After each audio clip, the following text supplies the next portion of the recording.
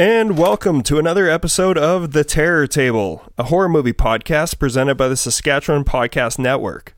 My name is Mitch, and I am your host, and today we are talking horror-inspired superhero films.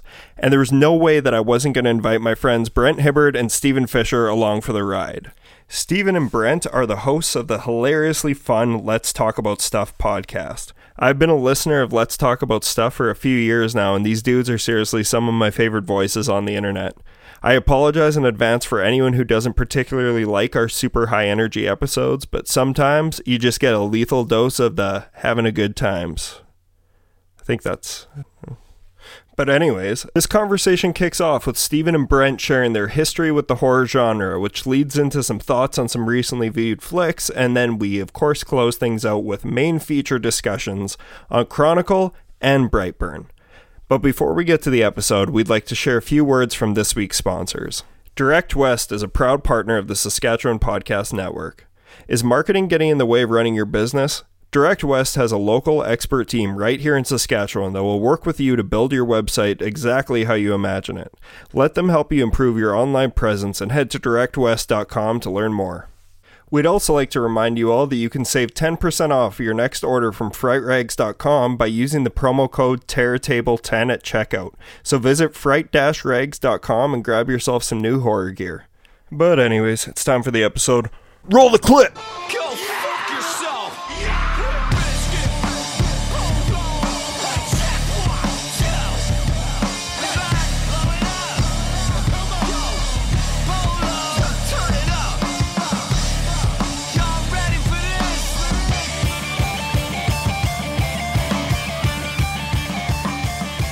And then, fuck, that's a crazy...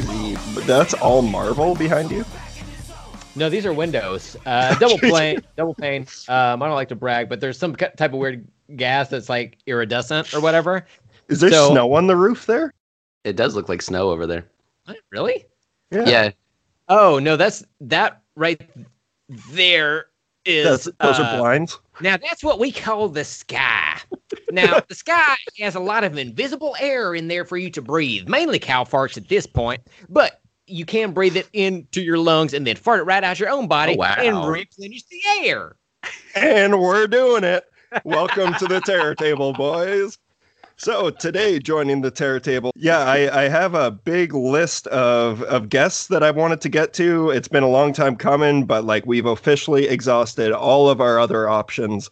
We have no more guests left to have, so we have now officially hit rock bottom. We're at the bottom of the barrel. So without further ado, everyone give a big warm welcome to Stephen Fisher and Brent Hibbard from Let's Talk About Stuff. Hey.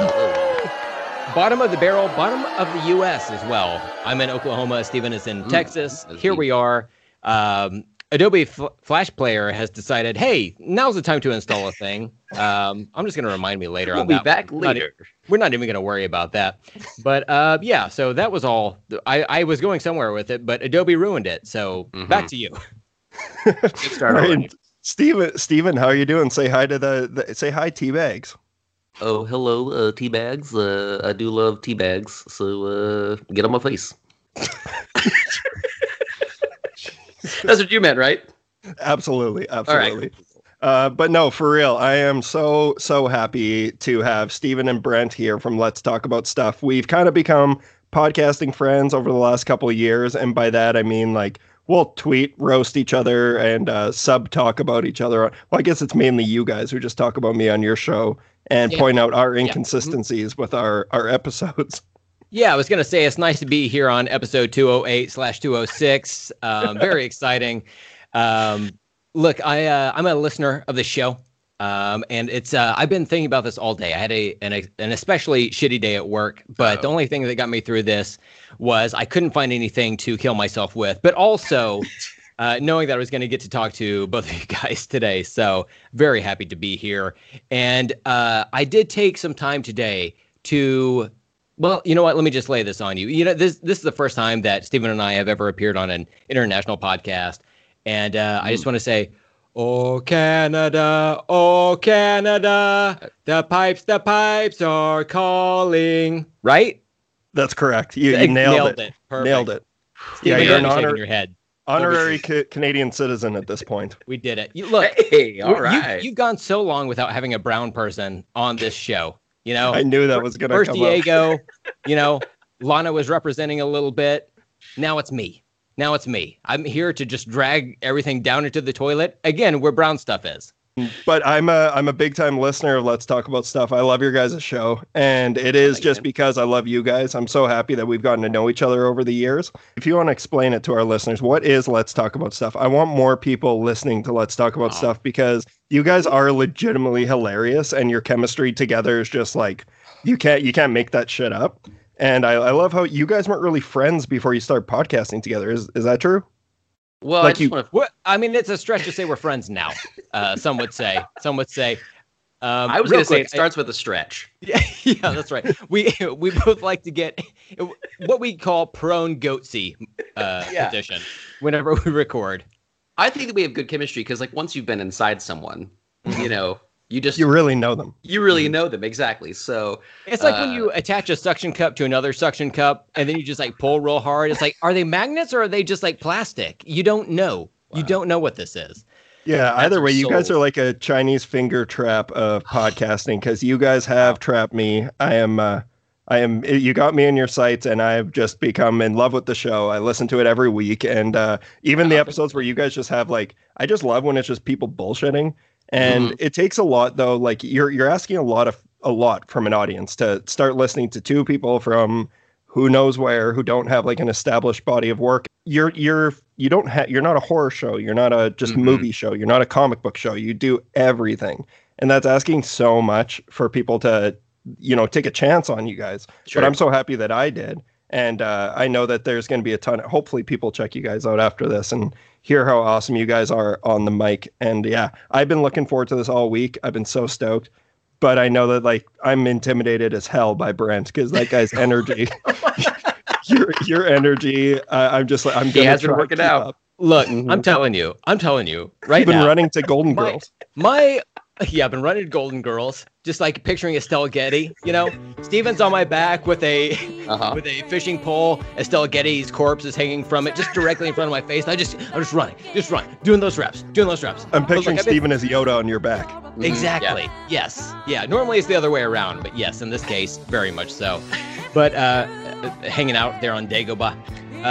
But I will say that tonight's podcast is slightly fueled by Bullet Rye Whiskey. Look, I had a rough day at work, Yeah. Hey, man, I'm right there with you. I'm drinking vodka because I'm trying to shed a couple LBs. Yeah. And I want to be that alcoholic who I still want to drink, but I'm drinking. It's vodka and bubbly. Do you guys have bubbly in the States or Bublé? Oh, like the Michael Bublé. Yeah, the Michael Bublé drink. Mm-hmm. Yeah, I love that. It's like his sweat. Yeah, that's exactly what it is. It's sparkly. I don't know why. It's weird. Yeah, it's pineapple Bublé. I feel like I've seen that. Yeah. It's like flavored water bubbles. I like the reference. I like the pineapple reference. Yeah. So, wow. I feel like there was a lot that was said that I meant to touch on, but I got distracted by just making dumb jokes that we got lost in the weeds there. But no, that's Steven our show, and I really. Say it. Yeah, Steven and I have actually been friends since like 2008 in real life. He used to live here in Oklahoma, and then he was like, "We're too close. I'm gonna go. I'm gonna go further south." Mm-hmm. Yeah, I think his plan was to eventually get a tan and be more brown than me, but it just simply has not happened yet. Was to be brown like you. Oh, okay. See, that's where I got. That's okay. This makes sense to me. I like this. That's why there's the toilet cam. All those things, because it's like I just need to see Brent up close and personal at all times. That's right. Yeah. Plus, I was going for the golden hue of his taint on my arms. I wanted that specific color, so I had to have that visual first, so that I could put my arm up next to it, and then show the guys the store so he could spray me. I have beautiful marbling on my taint. I think that's fair to say. Like, I'm not one to brag about myself, but I will say, like, if you got it, you flaunt it. Top notch taint. Top-notch taint. Episode title? No. Would we do that here? Probably not. I'll let you make that call. Not anymore. But with that being said, I guess that's a good time to point out that we're going to be talking about two horror superhero films today, which is Chronicle and Brightburn. Yeah. So the reason we'll get all into that in the main feature, but we're just going to shoot the shit, talk about horror, because I actually don't know your guys' full history with the genre, or I know Steven seems to be a big fan of the genre. I actually don't know about you, Brent. We'll get into that, but I've been wanting to do this episode for a while, just because it's a little subgenre that a lot of people don't really talk about. And you guys are always talking about superheroes, which I'm a big fan of. Like, I'm a comic book reader. I'm a huge fan of the MCU. I watched the Justice League cut 4 times, and 4 times? Yeah, How did dude. you get to 4? Okay, look, I listened to the most recent episode. You mentioned you watched it 3 times. I was like, God damn, that's insane. How do you do it? That's 12 hours of your life. How are you up to 4? How are you up to 4 viewings?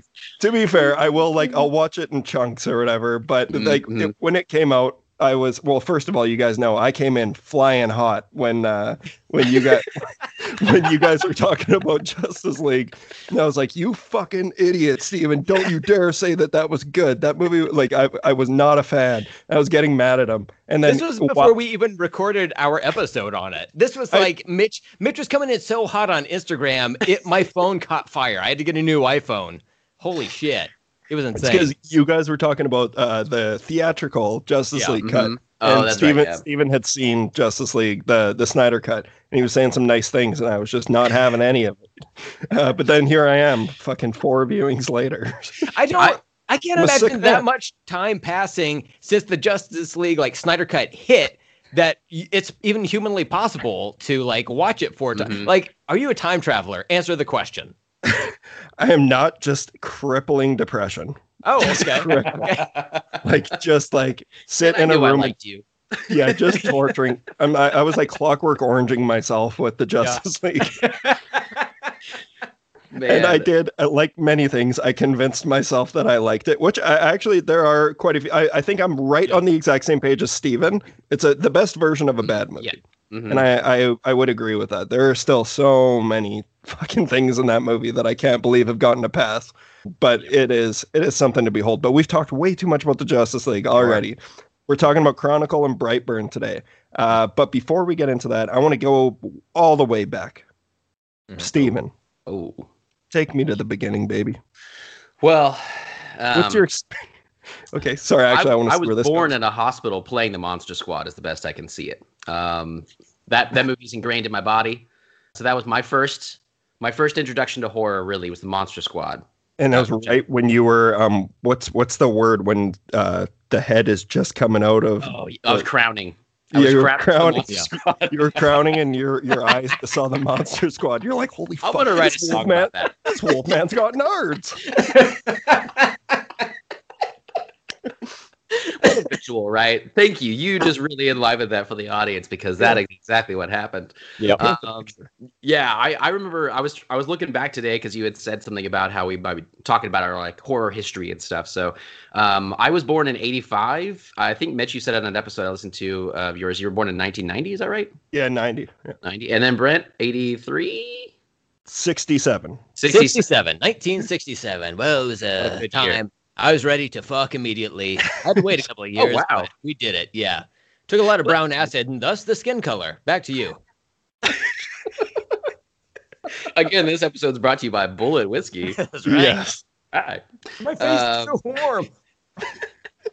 So I have an older sibling that's 10 years older than me, and I have 3 older siblings. So I grew up with a lot of 80s stuff, even though I was born in the middle of the 80s. Yeah, I'm sorry, I got to cut you off one last time. Just remind me to circle back to your nephew. Or is it your nephew or your cousin? Yeah, Christian. Yeah, my nephew. Okay, yeah, we'll talk about that afterwards. But sorry, continue. Cool. So I was kind of ingrained in a lot of 90s stuff is when I really got into it myself. But I grew up with a lot of tons of just 80s movies in general, but a lot of 80s horror or horror comedy, The Burbs was a big favorite of ours in our household, right? And then the Monster Squad, it was that and The Last Dragon I basically had on repeat just over and over, and I just fucking love both those movies so much. And but then I was thinking, so I listened to an episode of your show recently for I Know What You Did Last Summer. Oh God. I'm very excited to talk about it because that was also an era that I was so into. That came out in '97. I was 13 years old. Wait, the same year as Limp Bizkit's debut album? Oh God! Right, You gotta diatribe for 10 minutes.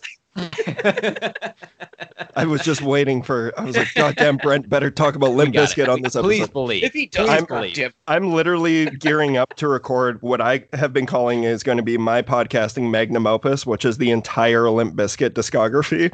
I'm going on a music podcast. Please. Well, we'll do a separate one sometime, but I'm going on this music podcast from our city, our friends at So Be It. Okay, right on. And like they both really, really, really don't want to do this, but I was like, it has to be done. Like, did you request a Limp Bizkit? Are you the one that said that? I said that's the only way I'll come on. Biscuit or bust. So I was 13, and then you had talked in that episode about Scream. Scream is probably one of my like top 5 movies in general. Like I've seen that movie so many fucking times.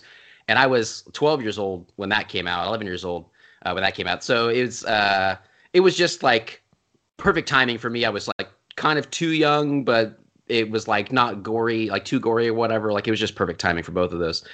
And so I listened to this episode. I don't listen to podcasts really ever, even our own show.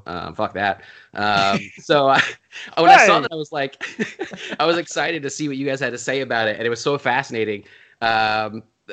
I just wanted to touch on a few things because it was a big cultural moment for me, even though Scream is like way more important to me. Oh, yeah. I Know What You Did Last Summer was a movie that I went to like a slumber party at a friend, and my parents forbid us to go see that. And of course we went to see it that night because his parents were like, who cares? We're going to get you in there or whatever.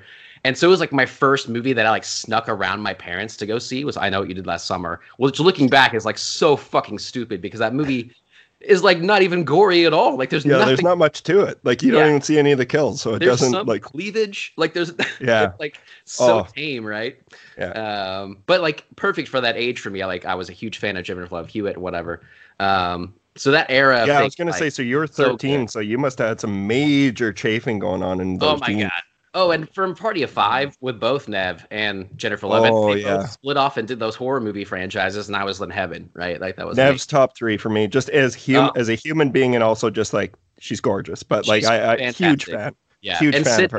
Sidney Prescott is like one of the best like female heroine, visions on. It's like Ripley or whatever. Like she's up there. Yeah, absolutely. So yeah, they and then you had talked about The Faculty. The Faculty so is amazing. I watched that movie 3 times in a row. The day I saw it, I got it on video, and my sister came home and I was like, you got to watch this. And my dad came home and I was like, we're watching this again because it was just amazing. So that whole era, like Urban Legend, even the Halloween H2O, I'm still a big fan of. Yeah. All of those that came out together was like really like when I got into horror. And then I had my 80s kind of past that I grew up with, and then over time I really like started watching more of the like the Freddys and the Jasons and stuff. But like Halloween has always been a big favorite of mine, that whole franchise, just Michael Myers in general. But so and that just kind of kept me going after the like late 90s, whatever. Like that, I was like hooked, So I've been a huge horror fan since then, and I'm always checking stuff out new or whatever. Brent, I don't think you were as like you grew up like a horror fan like that, right? Just the fanatic. Yeah, I mean, I am what I would consider a casual horror fan. Like I dabble here and there, but Mitch, back on your bookshelf there, I see a little gizmo. So if we're counting Gremlins as like horror, then I was all about that. Yeah, I count it. Of course. Yeah. I count it as a Christmas movie. So Brent likes Christmas movies, basically. Yep, I do the same thing. I don't. No, please, let's not put that out there. Look, I'm not a fan of Christmas. I think it's a bullshit holiday. I remember that. I think anyone who enjoys it is a fucking idiot. But Steven, you do you. So I think the first episode did you guys do the Star Wars holiday special? Yeah. I think that was Star Wars movies. Yeah. I think that was the first episode I ever heard of you guys. Oh man, that's probably why I got hooked early on. Yeah. But, okay, sorry, continue, Brent. But like I'm a fan of I guess generally speaking, I'm a fan of like creatures in movies and like special effects or whatever. So anytime I see something that's like kind of fun to look at, essentially, then I'm a fan. I wouldn't say I'm like a fan like you guys of horror, but there's some horror that I've seen that I just absolutely love. Like I would say my favorite horror movie of all time would probably be Cabin in the Woods. Oh yes, thank you. That's a good call. It's so good. It's like anything that has like humor in it goes a long way for me. And that's such a Brent movie. Yeah. Yeah. It's got that ADD energy. Of course. No disrespect to anyone who has ADD. I just got diagnosed, so it's all good. Yeah, there you go. You're like, I can say it because I have one. Yeah, exactly. No, I was gonna say you're the president and also a member. But yeah, like, so anything with like humor goes a long way for me. That said, like movies like what is it, Us, and then Get Out, like the Jordan Peele horror movies, I like quite a bit. Yeah. I loved the Saw movies when they were coming out at the time, but I made it about halfway through the first Saw, like, I don't know, about a month ago, and I was like, I don't know about this. I don't know if I'm feeling this energy right now. Yeah. But I am kind of looking forward to the reboot, or I guess not a reboot, but the continuation that Chris Rock. Yeah, Spiral. Yeah, that'll be interesting. But Sam Jackson's going to be in it, and he's my all-time favorite actor. So I would watch him take a shit. Like, oh yeah, Sam Jackson from Lakeview Terrace. That's what everyone remembers him from. Oh, that's Sam Jackson. Oh, okay. Gotcha. I thought it was any popular movie he has been in ever. But okay, sure. But yeah, like, you know, doing the podcast with Steven has really like opened my eyes to a lot of horror, and I've been so close to like subscribing to Shudder here recently, because Steven has talked about like a lot of the Shudder exclusives are just like quality shit, you know, and I really don't have a dividing line of like genre in like what I absorb or whatever. It's more of like a quality standpoint. Like I wouldn't say I'm well versed in like Western movies or whatever, but if I were to watch a quality Western movie, I would like it. Like, you know, that like the Future 3. Mm-hmm. Yes, Back to the Future 3.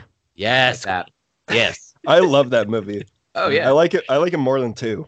Oh, that's interesting. I know people say that. My brother's that way, but I fucking love 2, man. I was that way up until like I always preferred 2 up until about like 6 months ago, and I rewatched them and I was like, oh fuck, man, like 2 is rough. But sorry, like for me, there's just there's the nostalgia factor that's awesome about it, but there's so many things in that movie that just drive me crazy now. Oh, interesting. Yeah. But Brandon, you were talking about your circumcision. What? No, I was going to say, did you hear what Doc Brown said about that hoe over there? He said, great thought. Great. Oh my God. Wow. Hello? Can anyone hear And me? Brent's off the show. Oh, man. All right. Strange. Like, did you just think of that? Yeah. Oh, yeah, that's Brent. That's... Yeah. Please believe I did not write that in advance. I think it's pretty obvious.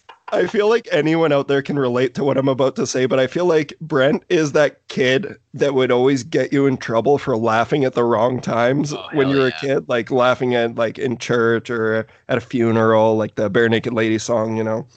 I like, you remind me a lot of like my childhood friends that like got me suspended from laughing. Really?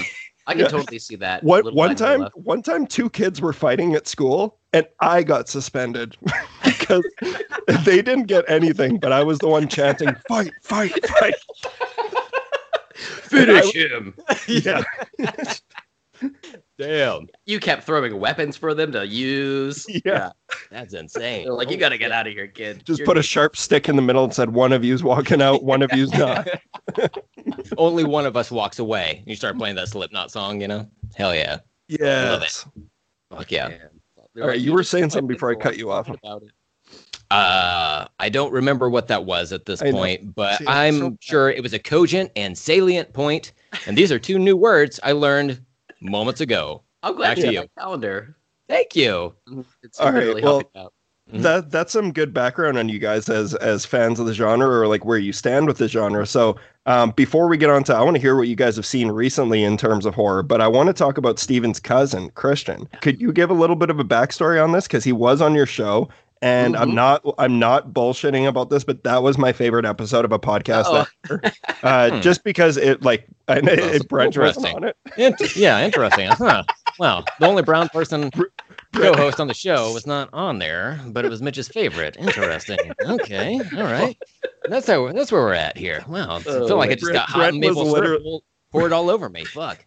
Brent was literally replaced by a 13-year-old. And I said it was my favorite. And man, the show quality just really went up a notch. It really increased. Like, here's the bar graph we put together in terms of quality. As you can see, it's gone right off the charts. We ran out of pixels to put this together. It's in PowerPoint too, I assure you. But so he's my nephew Christian. And he is 13 or 14 now.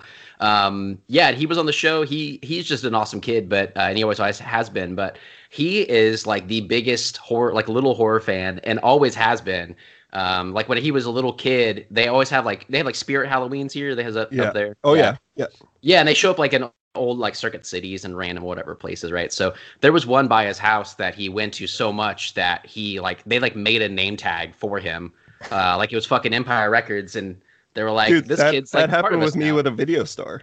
Oh really? So, and that's why, like, I felt like I was like, man, this kid is 1 in a million right now. Yeah. So, yeah, but That's yeah, awesome. keep going. Yeah, I will. So, no, you're fine. So he basically started off going to those, and then he would like bring me to them, and he'd be so excited. Like he would ask that was like the thing he wanted to do after school. He'd beg his parents to go like every day. That's why the people knew him and gave him a name tag. And his favorite one that he showed me when I finally got to go with him was it's like a torso of a body with like its intestines being eaten by rats, or like a big rat. And he was like 4 years old, and he was like, "This is the best one they have. It's $300. I need it." And he fucking loved this thing. And he's grown up now to become like he every year he makes his own haunted house, and he's bought like so many animatronics. He has like 8 or 9 different like clowns now. He's super into clown stuff. Like he's obsessed with awesome. Building. Yeah, he builds his own like haunts and like lets his neighborhood. Yeah, absolutely. 2x4s. Yeah, like one of my favorite parts of the episode was him being like, "Well, I heard Chick-fil-A will hire you at 14, so I'm thinking about going and getting a job there so I can have more money for like Spirit of Halloween stuff." He's like, he's literally he's like planning 13. It out. He's looking for jobs that can get him more Halloween props. Yeah, and I'm like, I love this kid. And he looks like Dustin from Stranger Things, so it makes it a million times better. He's got that huge hair, yeah. Yeah, he does. Curly hair, yeah, I love that. Oh, God, man. You have no idea how refreshing that, because like even my friend and I were talking, like we grew up playing in bands. Like I was always in like a punk or metal band growing up. And up until I was like 27, or I guess the last show I would have played was 27. But he... Like kids don't play instruments anymore, at least around here. Like you just don't see that. Everyone's got iPhones and fucking iPads, and they're into EDM or something like that. Yeah. But it's so refreshing when you see like a kid who's like amazing at guitar or super into Slipknot or something, like, because that's who I was when I was a kid, was horror and Slipknot and Korn and Limp Bizkit. I guess that's still me. So I haven't evolved. Same. I haven't evolved at all. Yeah.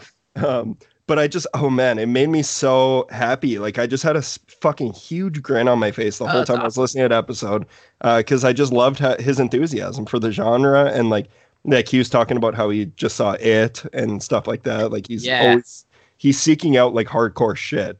My favorite was when he's talking about a bunch. Yeah, he was like, "Have you heard of this movie called Signs?"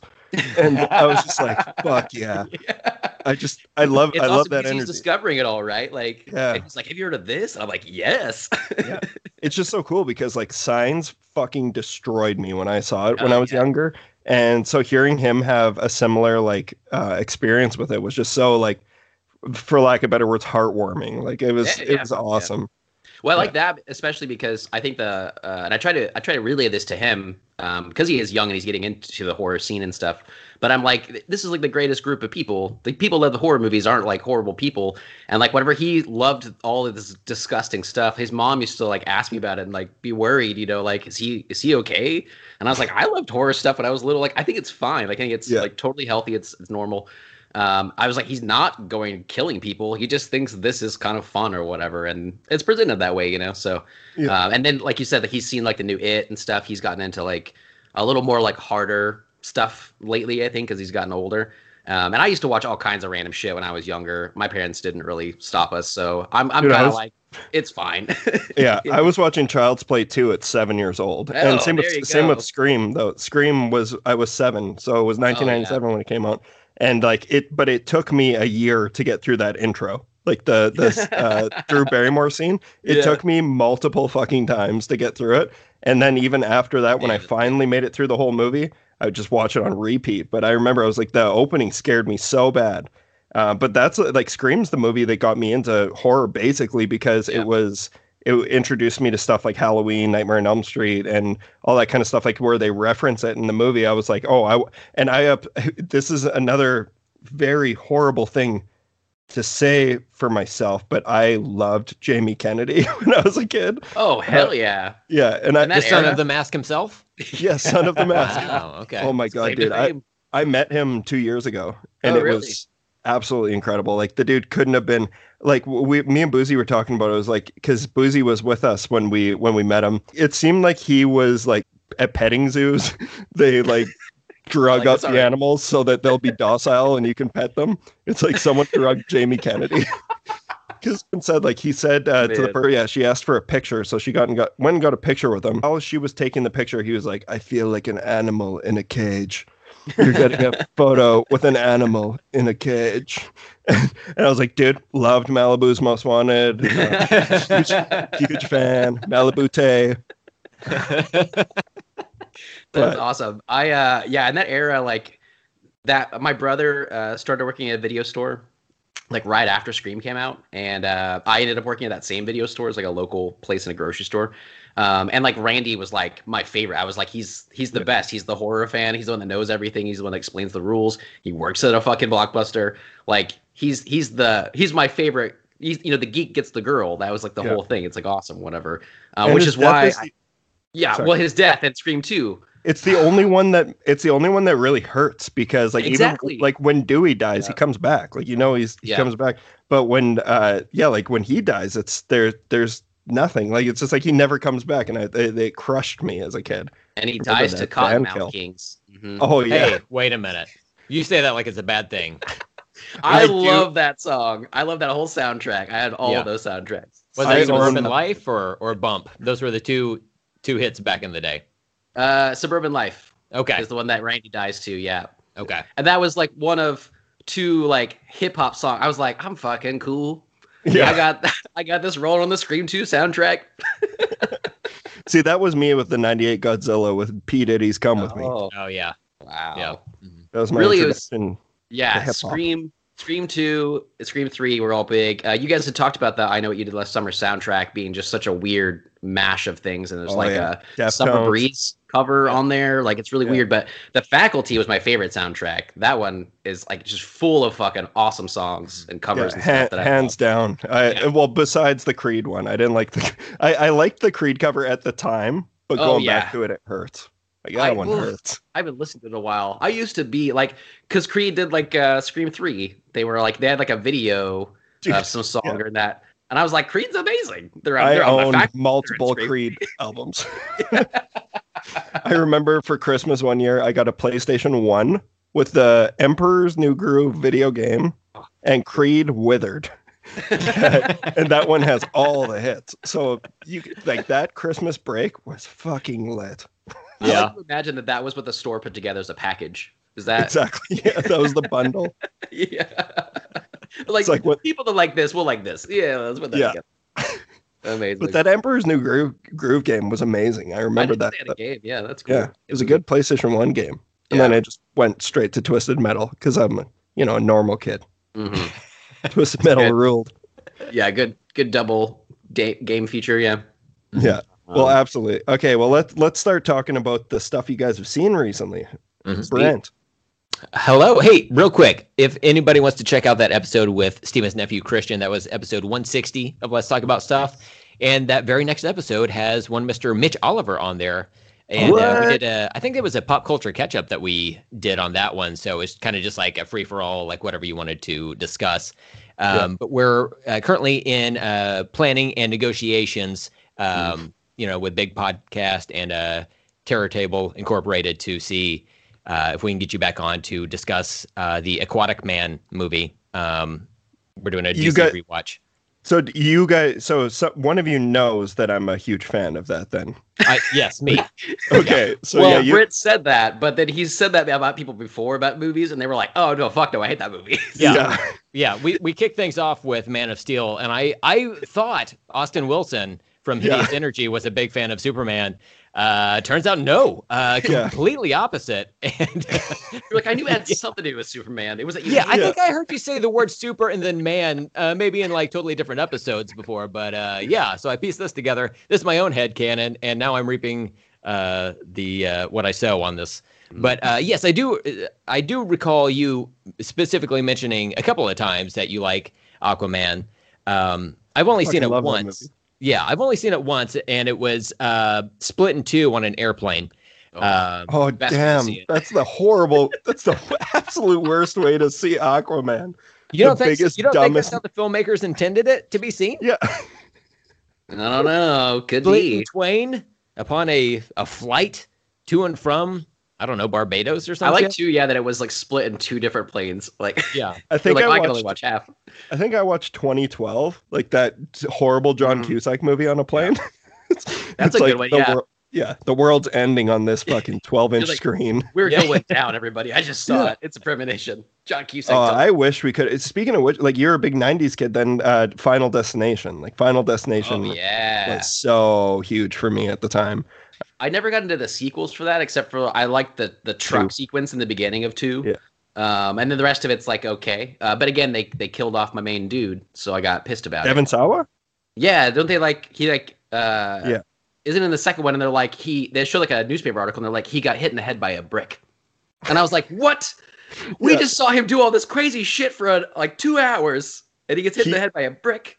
Yeah, who's that guy who's always on it? Also, he has to be the person that they modeled Michael Rooker at the end of Brightburn. Who am I thinking of? The conspiracy theorist guy. Oh, like Alex Jones?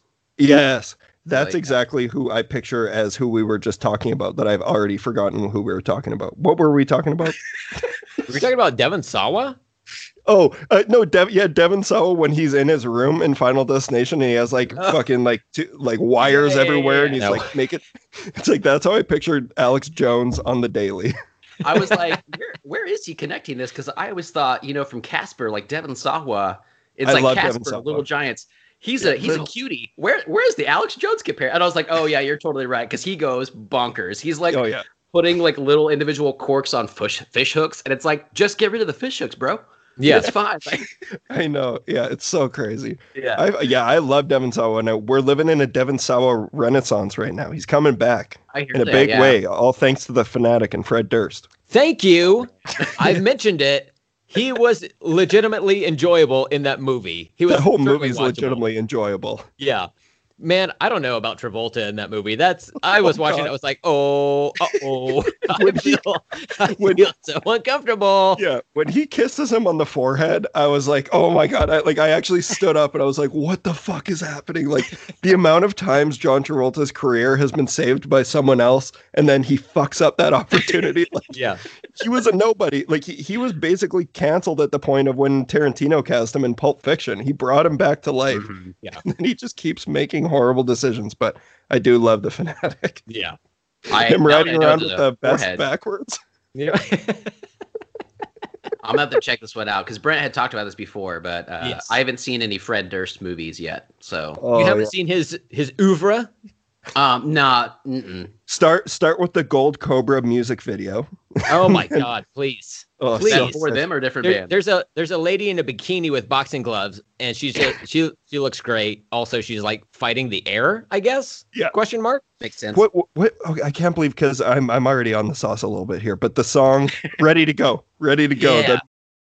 They say that rock shit doesn't rock anymore. They say the whole game done with boss on back in his zone. We drinking gin till we pass out and fall on the floor. Is that your bitch? 'Cause she tell me she music video for "Ready to Go" is the funniest thing I've ever seen in my life. Lil Wayne, like, for sure had no idea that he was going to be in this video. Fuck is up, fuck the world, bust a nut, I'm on this and that and such.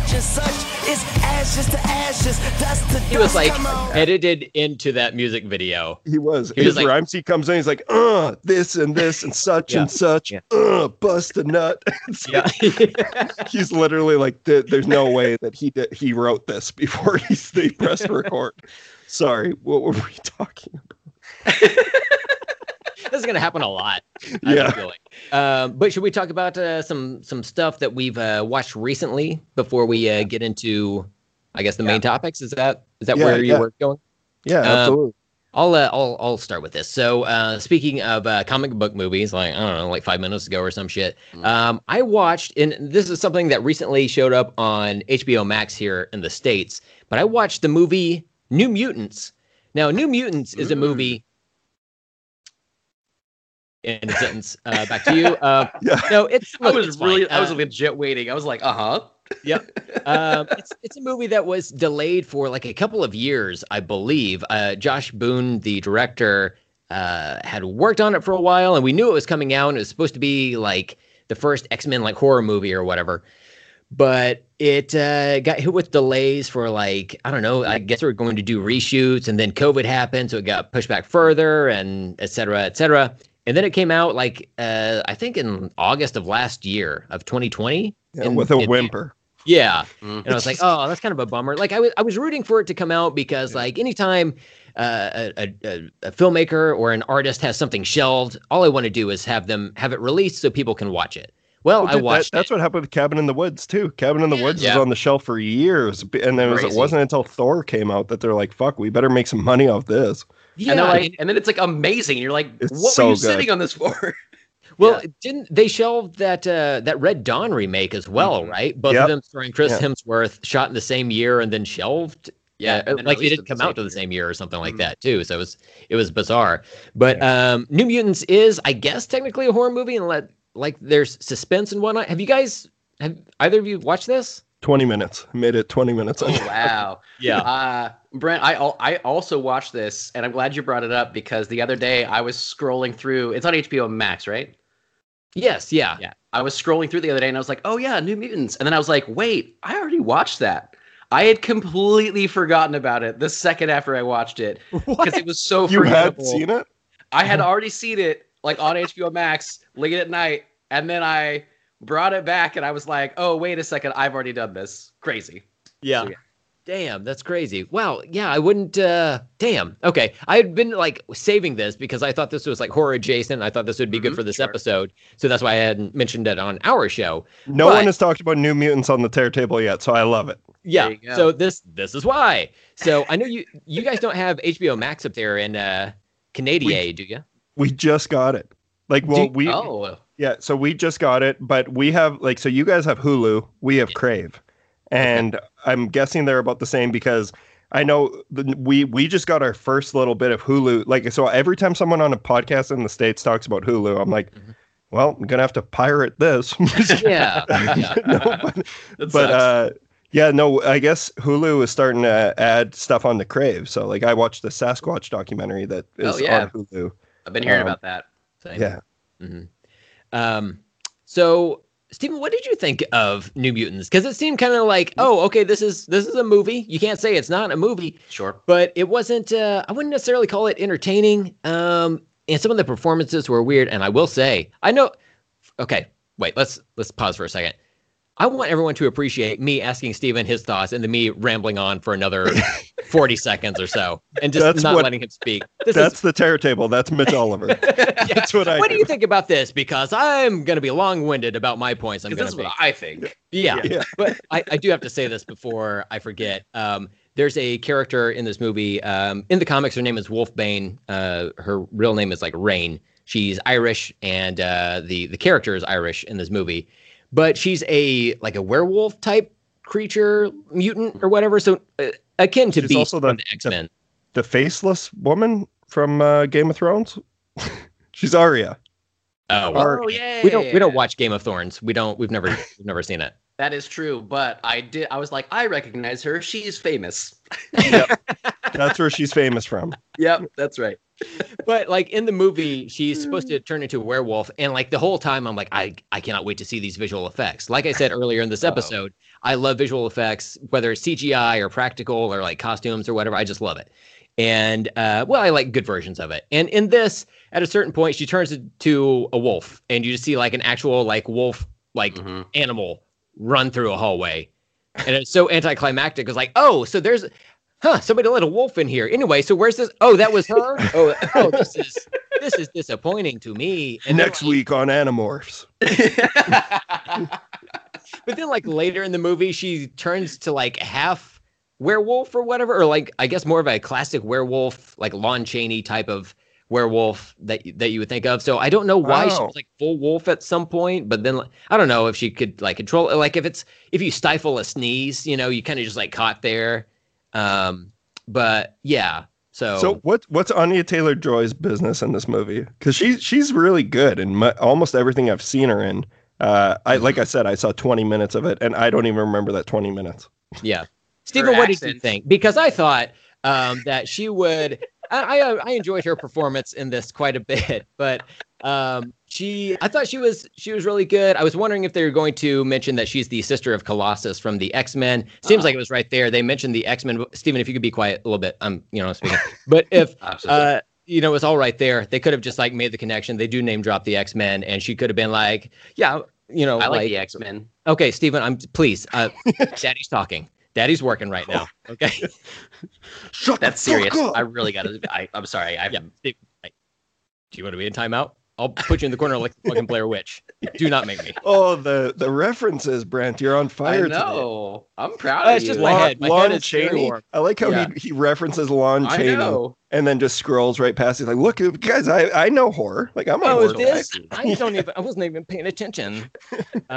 But yeah, so she's good. She has a giant sword, as she does in the comics. And I'm not like super versed or well versed in the New Mutants in the comics. I know like a few of them that have become like X-Men or Avengers or whatever. But like this was kind of like a wholly new thing. Like I've never read the Demon Bear saga in the comics, which is where like some of this movie or the comics that some of this movie borrows from.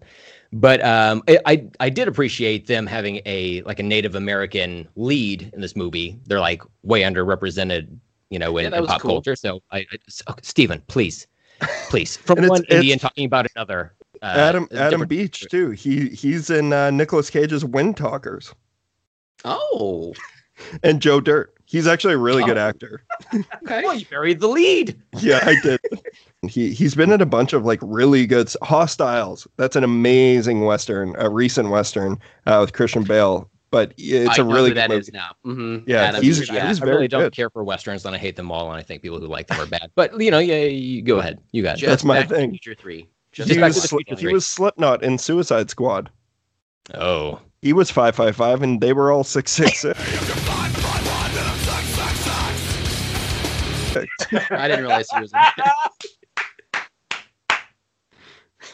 in Loved it. New Mutants. Stephen, your turn. Am I allowed to talk? 30 seconds. That's so weird. Oh. Just loosen the leash a little bit. If he gets out of line, we'll fucking yank it right back. All right, that sounds okay. Well, guys, if you promise, you better deliver. You know what I'm saying? Don't threaten me with a good time. I honestly don't recall a whole lot of it. I might have been inebriated and other things during that, but it just wasn't as good as I thought the concept was. And like Brent was saying, like it got delayed so much that the hype was like really roller coastery. I was like, hey, this looks kind of cool. It has a bunch of people that I like in it, like fucking Briar's kid or whatever from Stranger Things. I was like, oh, he's cool. Yeah, right? I thought they tried delaying the movie because he got caught with a bunch of cocaine. Did you guys hear about that? Because he tried bringing it on a plane. Oh, well, that's dumb.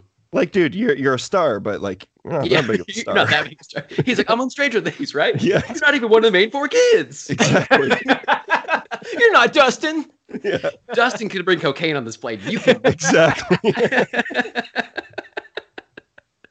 But it's like Anya Taylor-Joy, because this got delayed, like I had seen The Queen's Gambit before this, and I liked her at. She was in what's the Unbreakable sequel thing? Split, yeah, right. And The Witch. Yeah, and so it's like I've liked her, and she's just so interesting to watch or whatever. And so I was like, oh, this will be great. And then it got delayed so much, you're thinking like, oh, this could be bad. And there was like so many like reshoot like rumors and stuff that it's like, oh, this is probably like falling apart. And then but then once it started to happen, like Brett was like said, it's like you want to root for it and be like, this will be cool. And then it came out and I was like, nope, it's not. Like really, I don't know what research happened, but I don't know what was there, but it just didn't quite hit the mark. So Well, guys, like obviously, like I said, I didn't watch much of it, but I had no idea Marilyn Manson was in this thing. What? what? Yeah, Marilyn Manson. Marilyn Manson plays the Smiling Man. Really? Yeah. Weird. I went up a notch in my head, but that's weird. I don't know, man. He's recently been canceled Yeah, like multiple times, but like He's gonzo. He got punched out in a Denny's by someone that I know in like Well, look. the last. I don't like the guy, but also like I don't like Marilyn Manson. But it doesn't mean I'm not saying punch everyone I don't like. But Were but you the fact there that- saying fight? Yeah. You got suspended from school?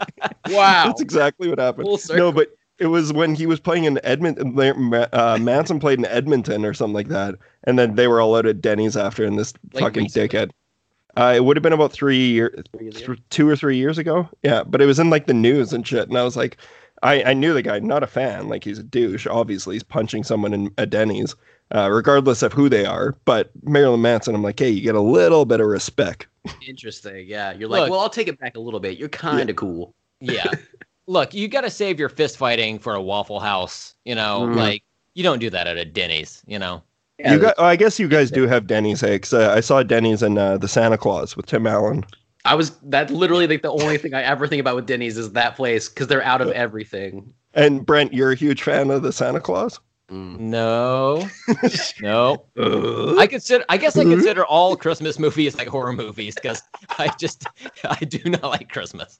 I want to bring you on, even though we've talked about it ad nauseum at this point, but I want to talk about the original Black Christmas with you. I Oh, just wonderful. watched I that don't- for the first time recently. It's awesome. Oh, it's Yeah, so Steven didn't you watch like 3 of them? Like I- the original yeah. and 2 remakes, right? I Oh, watched boy. all of them this last Christmas time. Yeah. And the Oh, original is amazing, and the rest Yeah. of them are all bad. In my Yeah. opinion. I was gonna say I've only seen the most recent one, and I know you guys talked about it on the Terror Table like a couple of years back, like when it hit theaters. And I remember Yeah. you guys not liking it, and then I was like, I guess I'll roll the dice on this when it was on HBO, and then I was like, oh no, they're right. They're right. It's very bad. Yeah. But yeah, if you're gonna watch like a Christmas movie, then like the original Black Christmas is a pretty good one Yeah. to watch. We showed it in a theater here, like a local art house theater, Awesome. like right before, it would have been like, 3 months before the pandemic hit. And fuck, man, it was awesome because there were so many people in there who like had never seen it before, and seeing a movie from 1974 work so well on audiences is Awesome. pretty amazing. Like it's a genuinely scary movie. It's so Love it. creepy. Yeah. They did really. One And of then my- like the like 2006 remake or whatever. Where he has jaundice. Yes, where it's just like this yellow. It looks like fucking Toad Simpsons. from. Oh yeah, Simpsons Yeah, too. or yeah, I thought it Toad, looked yeah, like Toad from X-Men. from X-Men. It makes me think of Yeah. that. Like, imagine Toad is stalking you for Christmas in your attic, and it's like, I guess so. Like every time he shows Yeah. up, it's not really scary. It's just kind of like you're concerned. Listen, that movie is a gigantic pile of shit, but Yeah, fuck do I ever have a good time when I watch it because There it you is go, I'll so accept bad. that. Yeah. Yeah, like it's fun because it's just ridiculous. Yeah. Okay, so no New Mutants. It sounds like a big thumbs up from everyone here. Everybody. Yeah. Look, right. it was fine. It's not like the worst X film I've ever seen, but it was, I really wanted it, just like rooting for the director. He's finally Yeah. like getting it in front of people's eyeballs, and I really wanted it to be good for him. But it like the movie feels very small. It's like got a small cast. It's in like an enclosed space, but I really don't think it like lands what it Yeah. wants to. They tried playing off the Nightmare on Elm Street 3 setting of like the psych ward and like the hospital and stuff like that. Oh And yeah. it Yeah. Just I watch have Nightmare on Elm Street 3. Yeah, that's a yeah, absolutely. Yeah. I have a suggestion for you, Brent. Though you don't like it too much now, how about watching it 4 times? Okay. Mm. Okay, I got 3 more in me. I can make this happen. I'll You might end up coming out on top with it. You might end up liking it a little bit. It's only like an hour and a half long too. So really, like I've got 1 Snyder Cut's worth of New Mutants left to go, and then go. I'll be all set. How many New Mutants would I have watched at that time? Holy I know. You're like, I've seen New Mutants 12 times. Yeah. It came out Saturday. Yeah. Yeah. I did. Correct. Um, Awesome. Yeah, so I would pass on that one as well. It's okay. It's not bad, like Brent said, necessarily. It's just not good either. I think you're probably better off skipping out at 20 minutes. There's not much more, Yeah. unfortunately. But I just figure it's just not for me. Like I just yeah. And that's why like I don't like beating down movies and filmmakers like what Brent has been doing the last 20 minutes on the show, where he just like, it's like, hey, this guy puts his art out there and he's just like, Brent's like, fuck you and That's all of your art. It's the worst. Yeah. I don't appreciate art at all. I don't understand it. People know that about Brent. Mhm. Let me tell you about you humans, okay? Your art, quote unquote, get fucked with it, okay? Yeah. Oh my God. Okay, Steven, do you got one? I do.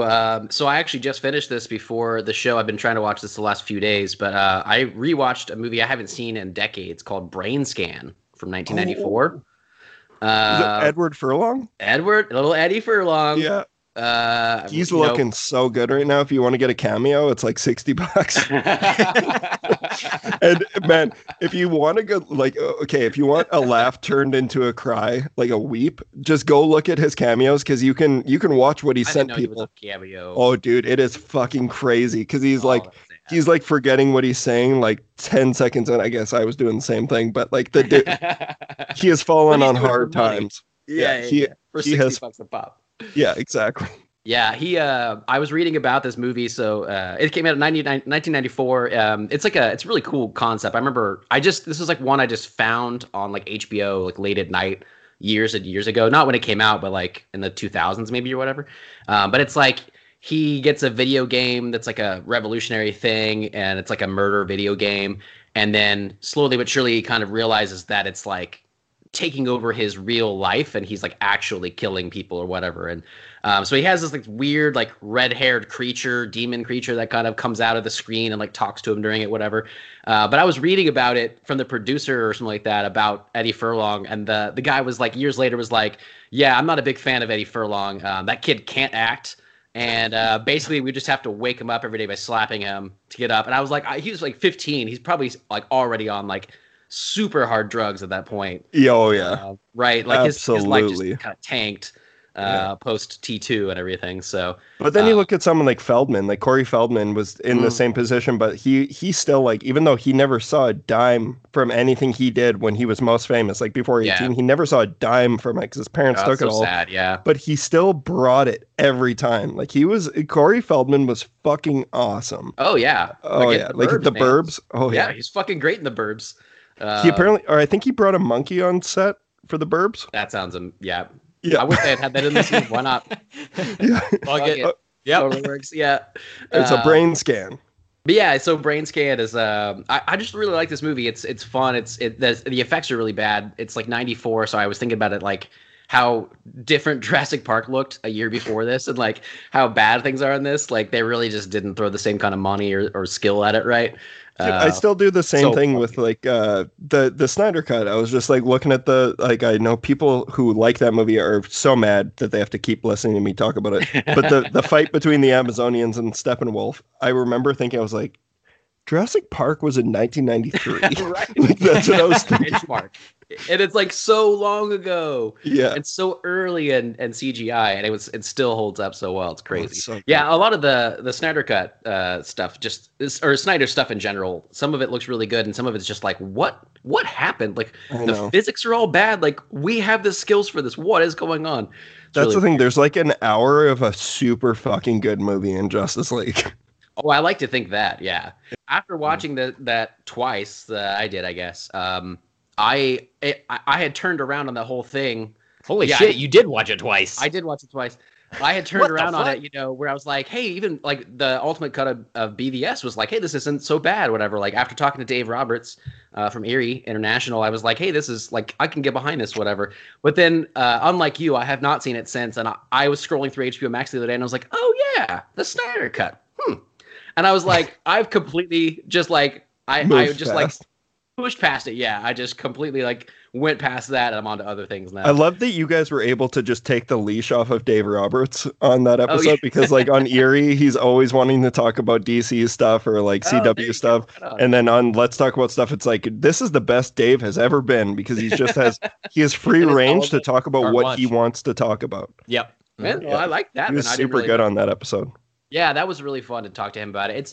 It was cool to talk to someone that really dug it a lot, but I just kind of realized afterwards, I was like, I'd gotten kind of really like, hey, this is pretty cool and pretty pumped up about the whole situation. And then I was like, he's changing me. Yeah, but then looking back, I'm like, oh yeah, I guess that kind of happened. Whatever, I'll move on. You know, who knows if I'll ever see it again or whatever. But yeah, Brain Scan. It's just like a fun movie or whatever, like a late night kind of movie like that I found on cable. That was like the perfect way. And then I just looked for it again. I think it's like on Crackle or something here now, something like that's like ad supported or whatever. But I ended up just renting it, but yeah, it was still fun. I don't know if it really holds up, but for me, kind of the way that I watched it before and then now, I really liked it. And even Eddie Furlong, he's not that great in it, but the whole thing is just kind of a rad story. I like this thing of like a video game kind of taking over your brain, and he's like has to keep putting in discs to keep going because there's like another witness, and he doesn't want to do any of it. So it's pretty rad, and it's like it has like a bunch of heavy metal from the 90s that I'm like, I don't even know if this is good. I don't know if this is like a horrible soundtrack or a great soundtrack. No clue. And it has Frank Langella, who's like a respectable actor. He's like the detective, like searching for him and stuff. Totally. It's kind of like Michael Caine being in Jaws 4. Oh wow, yeah. It's ridiculous. Yeah. So yeah, it was fun to watch that though. And then I did want to mention real quick again, because after I listened to that episode of your guys's with I Know What You Did Last Summer, and I was thinking about it so much, you had talked about how, you don't really like it anymore. You're like, I've moved past this, but it did mean something to me at one point, but like, it's a terrible movie. And I'm here to tell you that I think that goes in waves, because I used to love it. And then my wife and I stopped watching it because we were like, this is really bad. Like Disturbing Behavior. We do the same thing with that. Sometimes I love it. Oh, dude. Yeah, same, exact same. And it's like, I don't know. And so most recently when we watched I Know What You Did Last Summer, like a year or two ago, we were like, it's okay.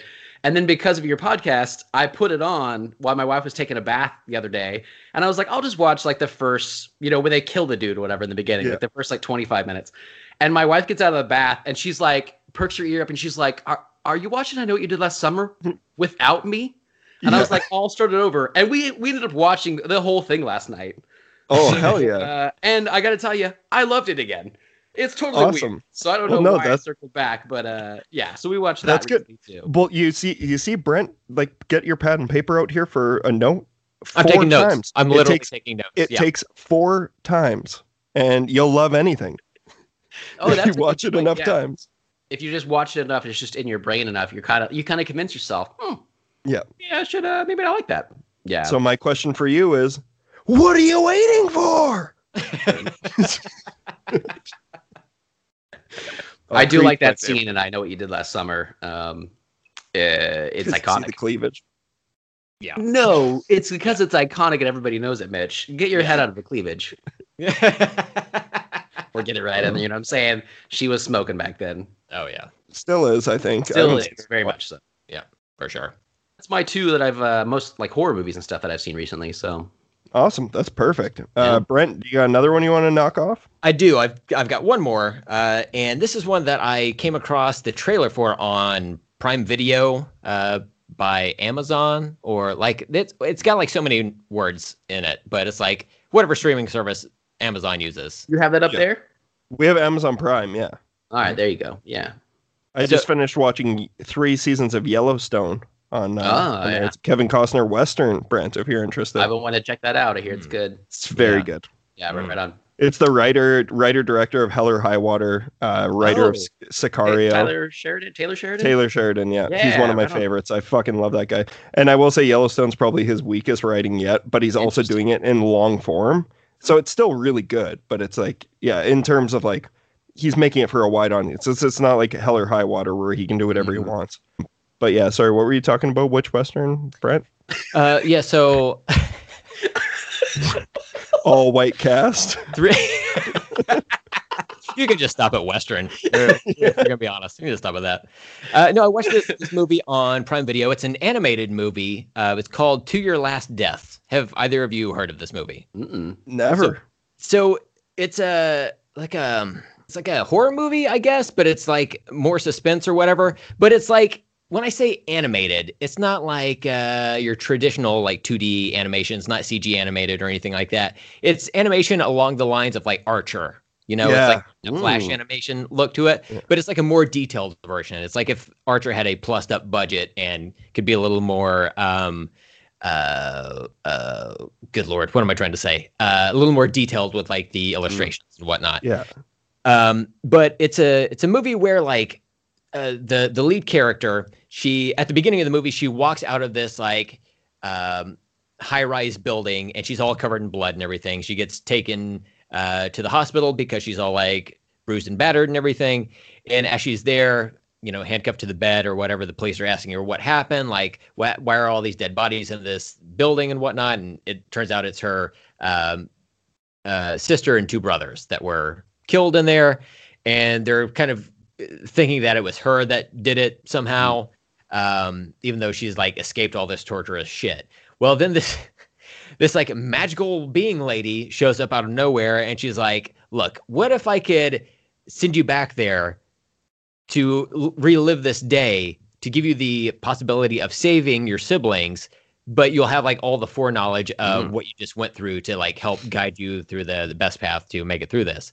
And she's hesitant at first, but then like, you know, through circumstances, she's got no other options. So she decides to take it. So that's essentially the movie, is her kind of reliving this. That sounds great. This torture and all this stuff. And she's the game master. Marina Baccarin is the game master, but like the main girl, I think her name was like Miriam or whatever. She, I don't know who. All right, so main girl, she is the 7th build actor on this. Like fucking insane, just crazy. But to be fair, she's behind William Shatner, Ray Weiss, and Bill Moseley. Yeah, those are all pretty big fucking names, but also all have penises, so that's a little sus. This is true.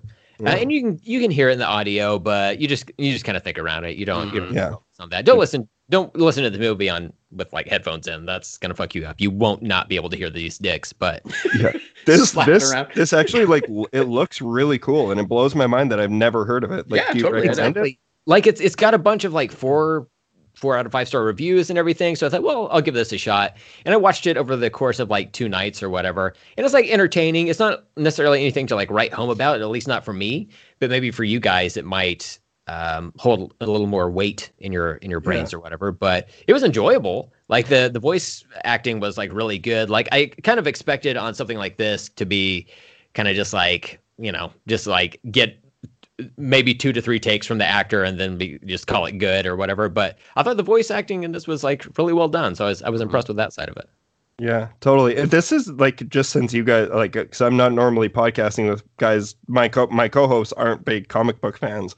But like the art style of like this animation, this is how I want to see Garth Ennis material like come to life. Like I would love to see like even though I wasn't a huge fan of Crossed, this is the way to make Crossed. Yeah. I think so too. Yeah, read that book. I read the first volume of it, and then I was like, nope. Oh my god, there's a lot. This guy beating the shit out of this other guy with a horse dick. Okay. Yeah. I just remember there was like a centerfold, basically. Like it was like in the center of the first trade, and it's like a guy getting fucked in all holes, and it's like, all right, this is a little much for me. Like, yeah. It was just like they're like pulling intestines out, and it's like, okay. It was like stunt reading. Fuck those two. It just blew my mind because it's like it is well written though. Like that's the thing, and it's written by the guy who made like fucking Preacher and The Boys. Like Garth Ennis is a great writer, but he's always been a bit of an edgelord.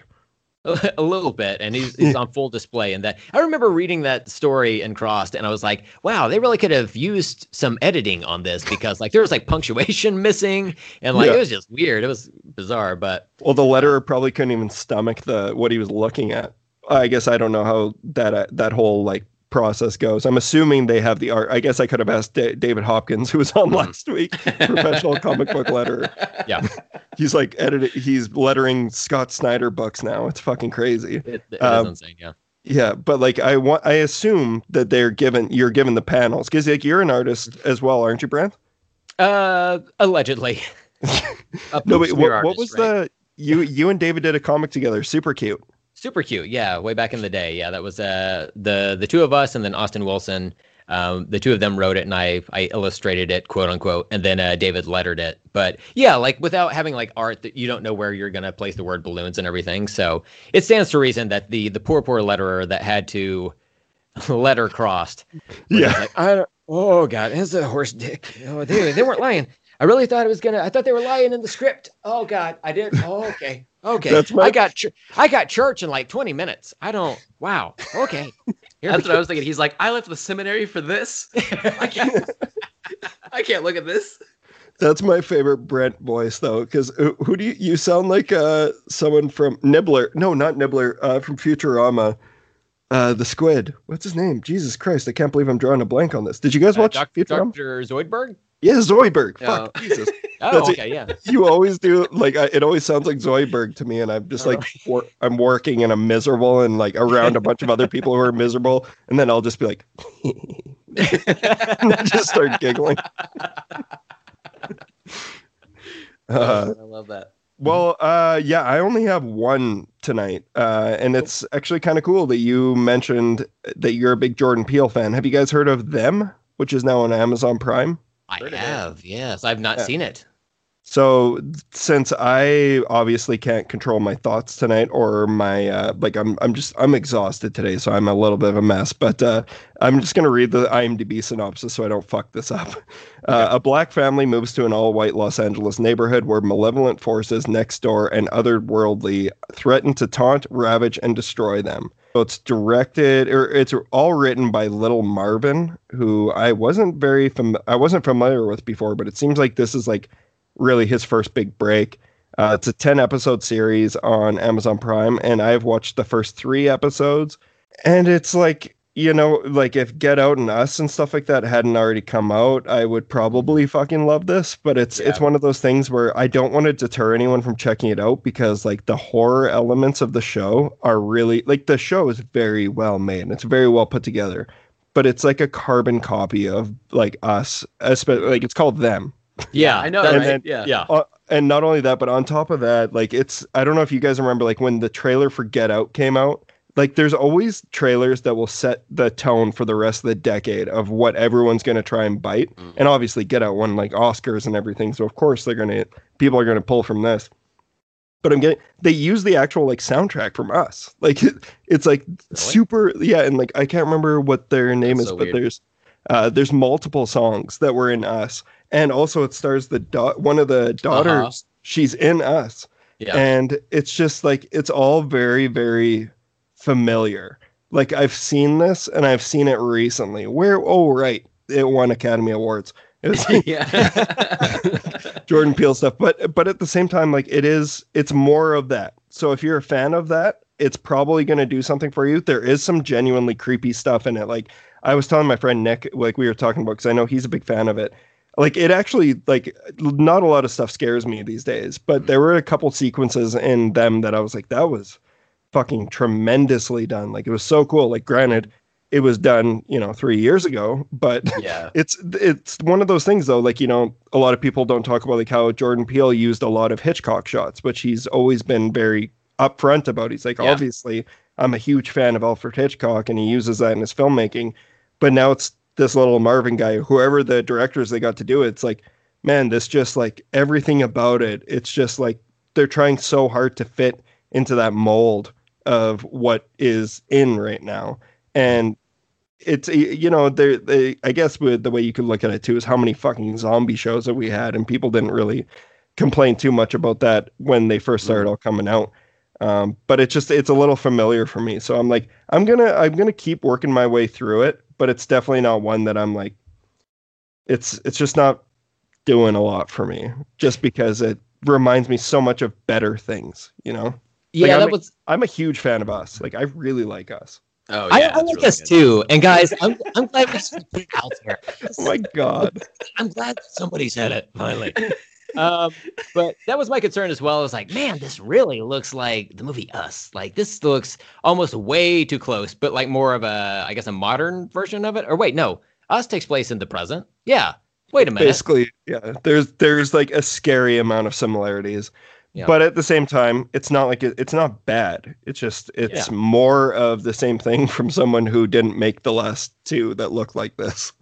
I think it's interesting you brought up like zombie stuff though, because it's like when a new thing is kind of introduced and things copy that, are they doing like a new genre that is like a Jordan Peele sort of look and feel, or is it just like copying this? And I think for the first few, it's just going to be copying it. And then you might see it snowball and it might become like a genre, but I think it's too soon and too few to be like, so you're just doing Jordan Peele, you know? Yeah. Well, that's a good point, like though. The concept of like a Groundhog's Day type movie where like exactly, when that first happened and like there was a movie that was similar to it. It's like, oh, it's just like Groundhog's Day or whatever, but for like whatever genre. But now it's just like, that's kind of its own little it's like a new thing, genre, yeah. Yeah. And yeah, you don't hear people complain about this. I think that the difference is though, it's like it's the fact that the kid from Us is in it is a little distracting. Yeah. And also though, like when you hear like one of my favorite parts about Us, like I said, I really like that movie. There's a lot of people out there who just want to shit on it. I'm a big fan. Oh, I love Us. But the the score is my favorite part. Like I love the score to that movie. Like it's so fucking good and so creepy. And then it's like everyone's doing the same fucking thing where they and it's the same with like, I know even Brent, you didn't like it. I think me and Boozy are the only people on earth who liked Unhinged with Russell Crowe. I truly think we're like, but we both like really like, we're like, that was like way better than people are saying it is. But it's the same thing with like, you know, every trailer has a slowed down version of a song, like a cover of a song. Like they do the Nirvana cover in Unhinged. And it's just like, it's getting so fucking old seeing people use all the same tricks over and over and over again. Granted, you guys are literally on a horror podcast, which has done like, you look at how many times has Halloween been done at this point? Yeah. Not even just in that franchise. Like even Scream is a riff on Halloween. Like it's built slashers, you know? But yeah, so I still like, if you're a huge fan, it's one of those things that's like, if you're a huge fan of Jordan Peele stuff and like that style of filmmaking, you're probably going to get something out of it, but there's also a chance that you'll be annoyed because it's very similar. Yeah. Looking at it when it first came out, obviously it's called Them and it looked like Us. And I was like, this just looks like a copy of that. Us but the trailer, that and alone is just like, okay, this is the same thing. And the poster. Yeah, like it's so much of it, but I expected. Yeah. It's literally the same fucking thing. I expected more complaints about that, but whenever I was following people that were watching it, they were like piecing out because it was so like dark or so violent or something. And I was like, oh well, I expected that to be fine, but it seemed like with like I guess because it all was like about race and everything, they were like, this is like too much. So far you've gotten 3 episodes in. Has that? Like, that hasn't really deterred you for that part of it, though, right?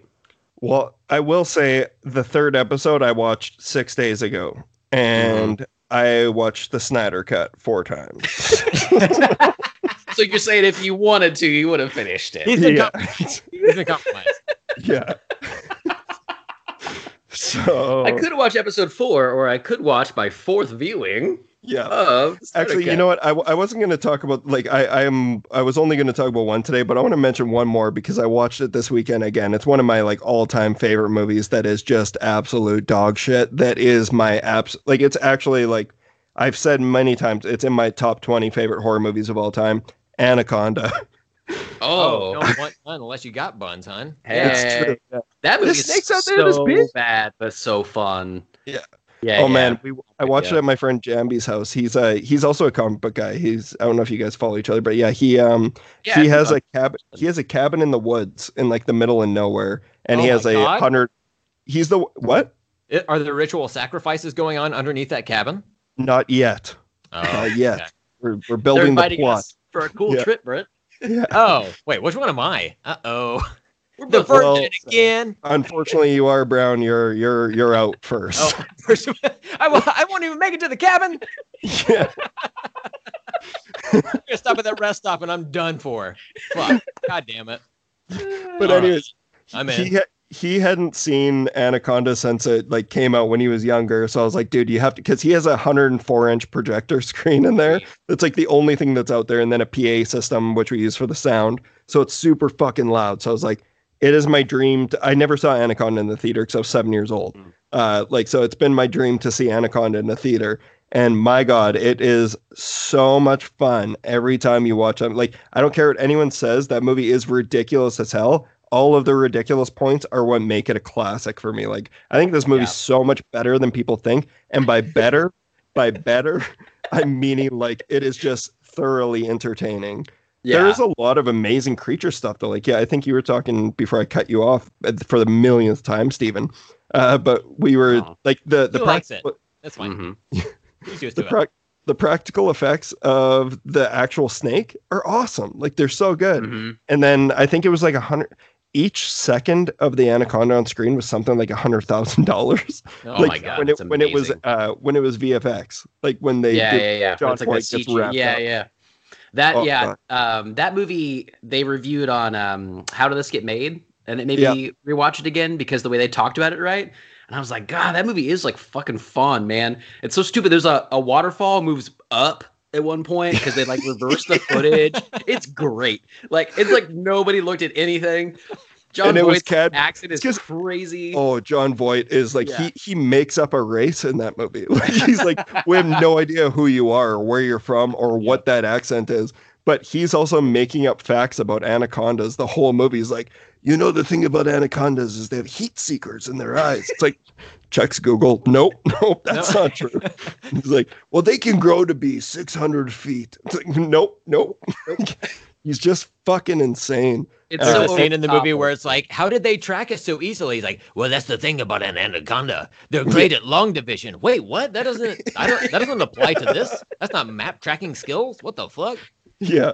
Well, either way, I'm just here to once again say that I'm a huge Anaconda stan. I love that movie so much. I kind of want to watch it again now. It's been a few years since I watched it from that other podcast. So it's such a blast. And you also have Ice Cube listening to his own song on the boat. Like, those are some of my favorite moments. I guess once again back to the Fanatic when Devon Sawa was showing his kid Limp Bizkit. I was going there, good. But it was like a deep cut off their most recent album. But it's like. No, actually, it was was it like From the Truth or whatever? Yeah. Like, it was a deep cut Bizkit album. But then, like, he's like driving around, he's like, yeah, this is what you like. It's like Devon Sawa was talking to his kid. This is the good shit. This is the real shit. Yeah, fuck yeah. But it's like, goes on 2 minutes. I'm like, wow, this is indulgent. Shouldn't be here to begin with, but so long. Wow. Okay. Yeah. We're going for it. Like, it would have been so good if he just, like, let in with the ready to go that this rock shit don't rock anymore. Oh God, so good. All right, well, do you guys want to talk about Chronicle and Brightburn? Yeah, for sure. All right, we'll be right back after this trailer. You're probably gonna want to get this on camera.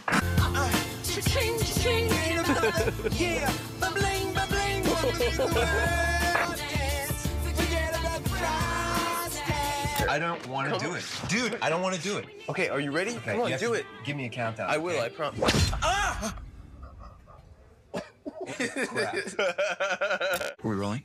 I'm gonna get the gum. Pull it right out of his mouth.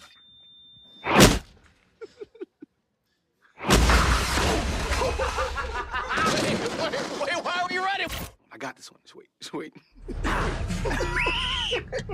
She's just looking at it. This is my theory, though, is that it's like a muscle. Watch this. Dude! Holy crap! That's why I think we're getting stronger, you know? She thinks it's stolen. No idea. Yes, it was the black guy this time. Because we're working it out. There's nothing stopping us. Where are you going? I'm sorry. That's just some redneck. What the hell is this guy's problem?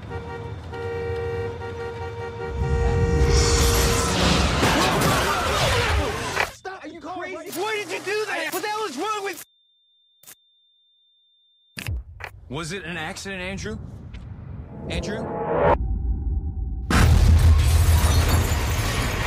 I'm worried about Andrew. Listen to me. We can't screw around with this. It's too dangerous. Andrew, it's not a game. Andrew! Stop this right now!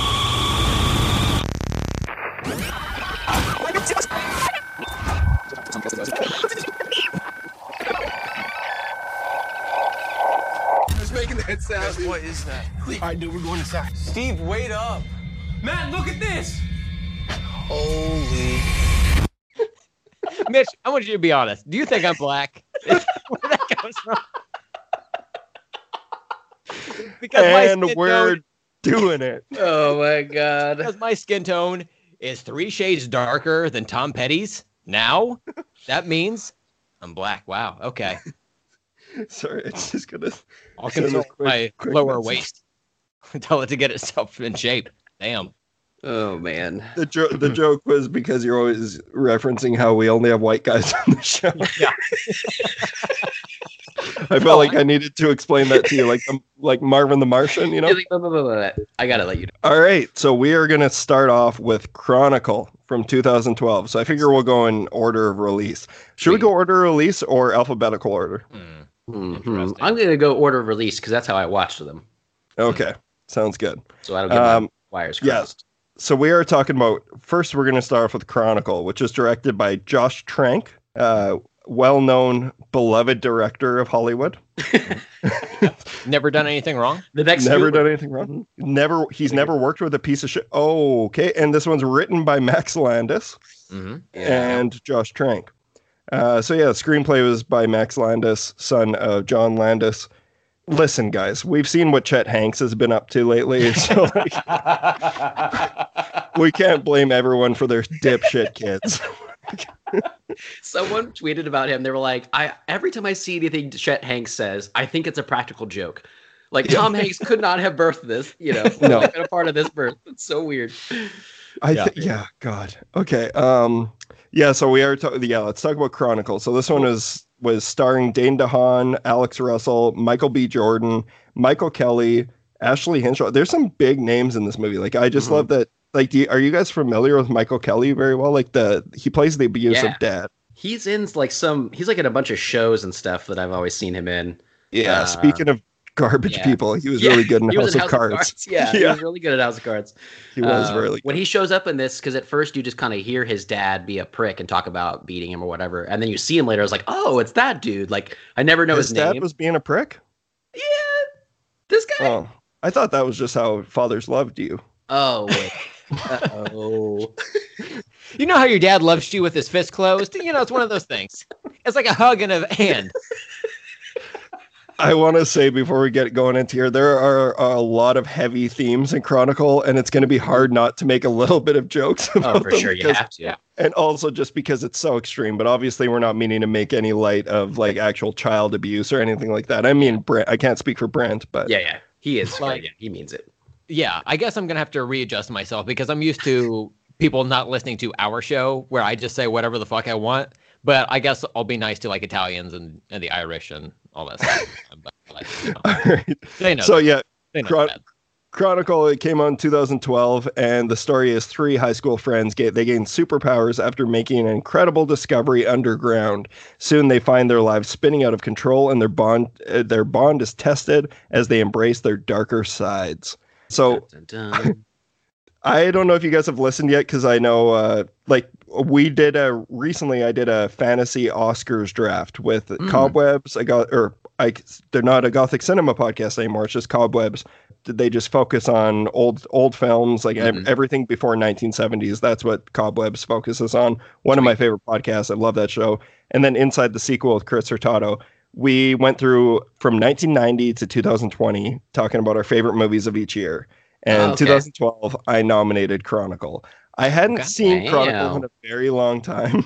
It had been a long time. So, and I remember the groans that I got from the other guys when I did that. So I was like, wait, is Chronicle not a good movie? So I was like, I wanted to do a show about it, and I wanted you guys to be here for it. So I also think that Michael B. Jordan, I would have seen him before in he blew up after this. Fruitvale Station was afterwards, which was a great movie. Right on. Yeah, that was a really good movie. But I'm trying to think, did you guys watch Friday Night Lights? Like, were you guys Friday Night Lights? Clear eyes, full hearts, can't lose. I know. It's a huge issue of mine. I didn't know he was on that. I've seen it multiple times. That whole series. Yeah, right on. I've heard good things. It never like hit me just like culturally or whatever. But I didn't know Michael B. Jordan was a part of that. I know, right? I'm Buddy Garrity. Most of y'all know me, but for those of you who don't, I'll tell you right now that you will not find a better deal on sales or service anywhere in all of West Central Texas. Also, right now, I'm going to throw in a family feast for 4 at Applebee's and 2 Panther playoff tickets. Just remember, deep in the heart of Texas, deep in my heart, I'm your buddy. Texas forever. Two brothers living Texas large. Transplant, and people here freaking love this place. It's kind of nice. But man, Texans are like a whole nother breed of American. Yeah. You know what I mean? Yeah. Especially with their football.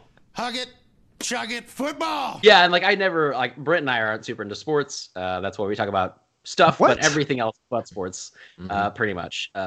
Go touchdowns. I don't know. Yeah, I always saw Brent as a big Denver Broncos guy. That's just kind of the vibe you've given off. Keep that vibe. I will say I do love the Denver Broncos logo. I think it's just there you go. beautifully done. Yeah. Okay, there we go. Have you been to the Denver airport ever? Just by chance? Because they have a giant horse, like with like flaming eyes outside. This is like a real statue, like outside their thing. So you probably like that too. It's pretty like cool looking. What if That does inside sound the airport, instead of a statue of like a Bronco like horse, they've got just like a Bronco vehicle, and then the guy was just like, I don't know, I don't know Look what at it this. is.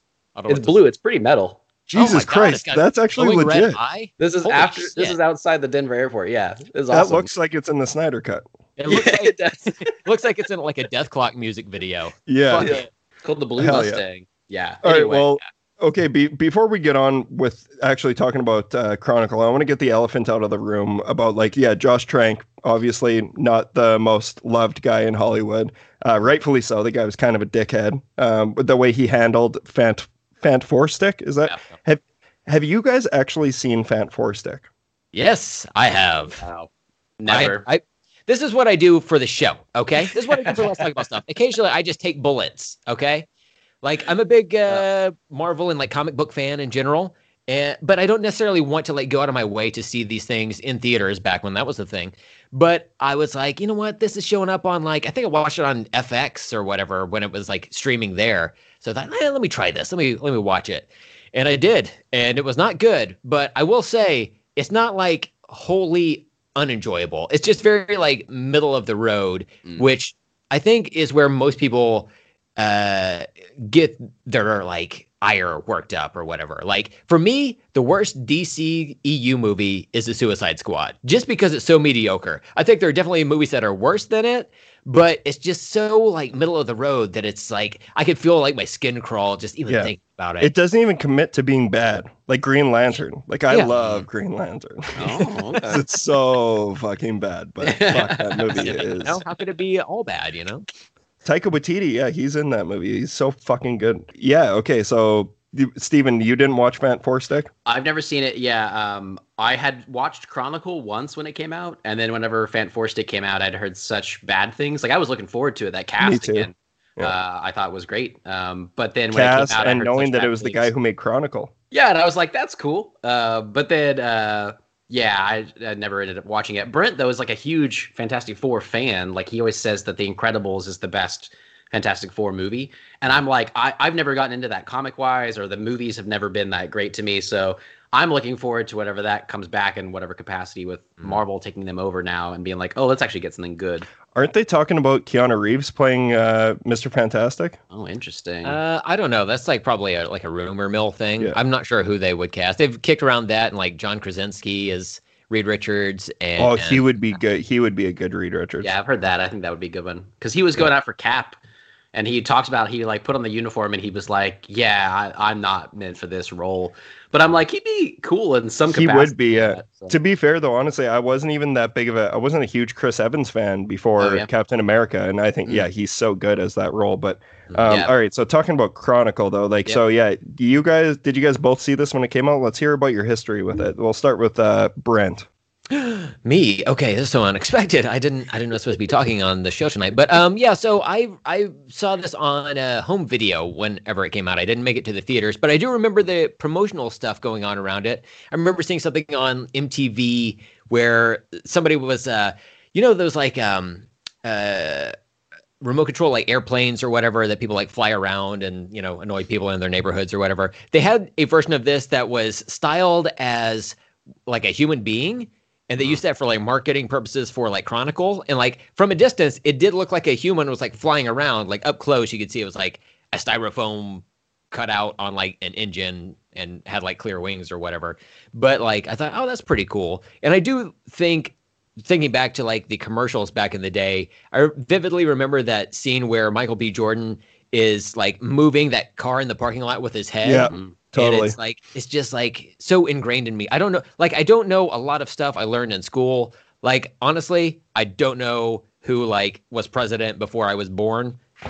I may not know who was like president of the U.S. like now, but like, I knew we got rid of a shitty one and we just got rid of it. But like, I will never forget like that like weird head movement that Michael B. Jordan does to like move that like, but I remember liking this movie back when I first saw it, and there's some combination of like real world superhuman abilities mixed with like found footage that's like it works really well. I will say like obviously like the budget was like this movie came out the same year as The Avengers, right? And there's just a massive chasm between the special effects that you're going to see in one versus the other. But like all things, you know, taken into perspective, I do think that they hold up like somewhat well for what they were going for. You know, it's not like there's anything that's going to take you immediately out of the movie. You could tell there's a lot of wire work in this, but like, that's fine. Like it works for the story that they're telling. And it is very like insular and a small story, kind of like New Mutants, but it's just like, I don't know. I like the characterization in these movies. Yeah. And so I just looked up, it's $12 million. That is not much for a superhero movie, especially. But this was like right when the superhero shit was really taking off. Like you said, The Avengers was coming out at this point. Mm-hmm. So yeah, it was definitely an interesting take seeing like an indie director or like a first time Hollywood director taking on something like this. But Steven, what was your experience with Chronicle when you first saw it? Yeah, I don't remember if I saw it in the theater or rental. I don't think I would have seen this in the theater though, but I did see it the year it came out. And I saw it after a lot of the hype. So I feel like when I first saw it, it was good, but I remember being like, yeah, I don't really like, it's okay. And so it never really, like, I don't remember watching this again until this viewing now. So the way you talked about it, Mitch, I'm intrigued to see what you think about it, because I don't really know. I thought people really liked this movie, and I was the one that didn't like it. But then rewatching it, I was like, oh, I liked this movie.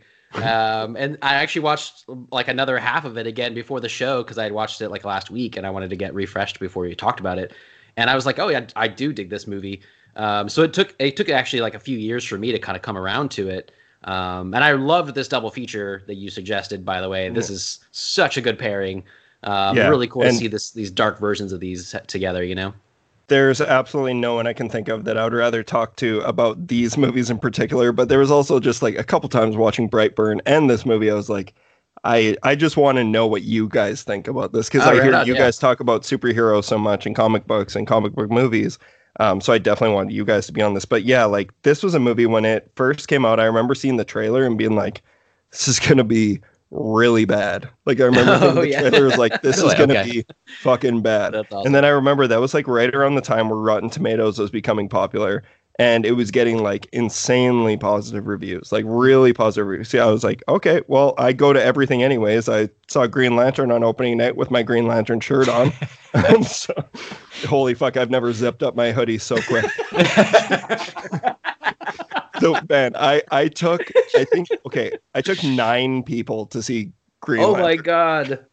And that destroyed my movie cred for a long time with my friends. You're still making amends. Wow, damn. Oh yeah, it was pretty bad. But yeah, like, no, I bought a row of seats. Yeah, it's true. Oh, I bought. It was hundreds of dollars. Not only a row, but another row behind us. So we had I had friends sitting behind me in Green Lantern. But yeah, no. So I went and saw Chronicle. Like I think it was opening night. It was back in the time where I was just, every single movie that came out, I was going to see it on opening night. And I fucking loved it. Like I was one of those guys feeding the hype for Chronicle. I thought it was so good. I still think there's a ton of positive to say about it, but I've definitely seen the problematic parts that don't hold up for me in a way. Like, I think none of the visual effects is the issue for me here. It's that this is a straight up incel movie. Like, it is straight up like and Dane DeHaan is like, he's so irritating to watch now in the new world that we're living in, where we get to see fucking idiots posting on Facebook Live before they kill people. It's like there's so many similarities to his character to these like famous horrible people.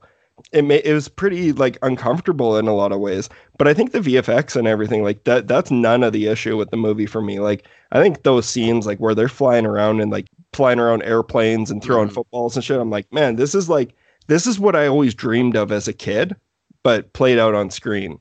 And then obviously it takes a very dark route. And I think that that's also like one of the successes of the movie. One of the things that works so well is how fucking dark it gets. Cause like the last 20 minutes of this movie is pretty nuts. Like it's there's a lot of things in this movie that are just pretty fucking rank. But bottom line, this movie proves the point I've been trying to make since I was 6 years old. Girls will fuck you if you do magic. That's what you took from this movie? Love it. Why don't they love me? I'm attractive. I have money. I do magic. What card am I holding up? Is this your card? Yeah. Yeah, and that's the other thing too. I don't know. Did you guys watch American Vandal? Oh, I remember about that, but I don't think I actually watched it. Yeah. Okay, the first season is legitimately fucking hilarious. But Jimmy Tatro, he's like the one of the funnier die guys. But it's on Netflix. It's so good. It's just like a making a murder documentary series about a guy who's like who painted dicks on the teacher's cars. Like that. It's all set and around. It's like all serious and stuff, right? Yeah. But there's this guy in the show called Alex Trimboli, and he's like, people don't like him because he's like the greasy, nerdy kid who lied about getting a hand job from the hottest girl in school. Oh, that's like a whole arc in American Vandal. And Dane DeHaan plays Alex Trimboli in this movie. Like, there's so many times where I'm like, holy fuck, you are Alex Trimboli.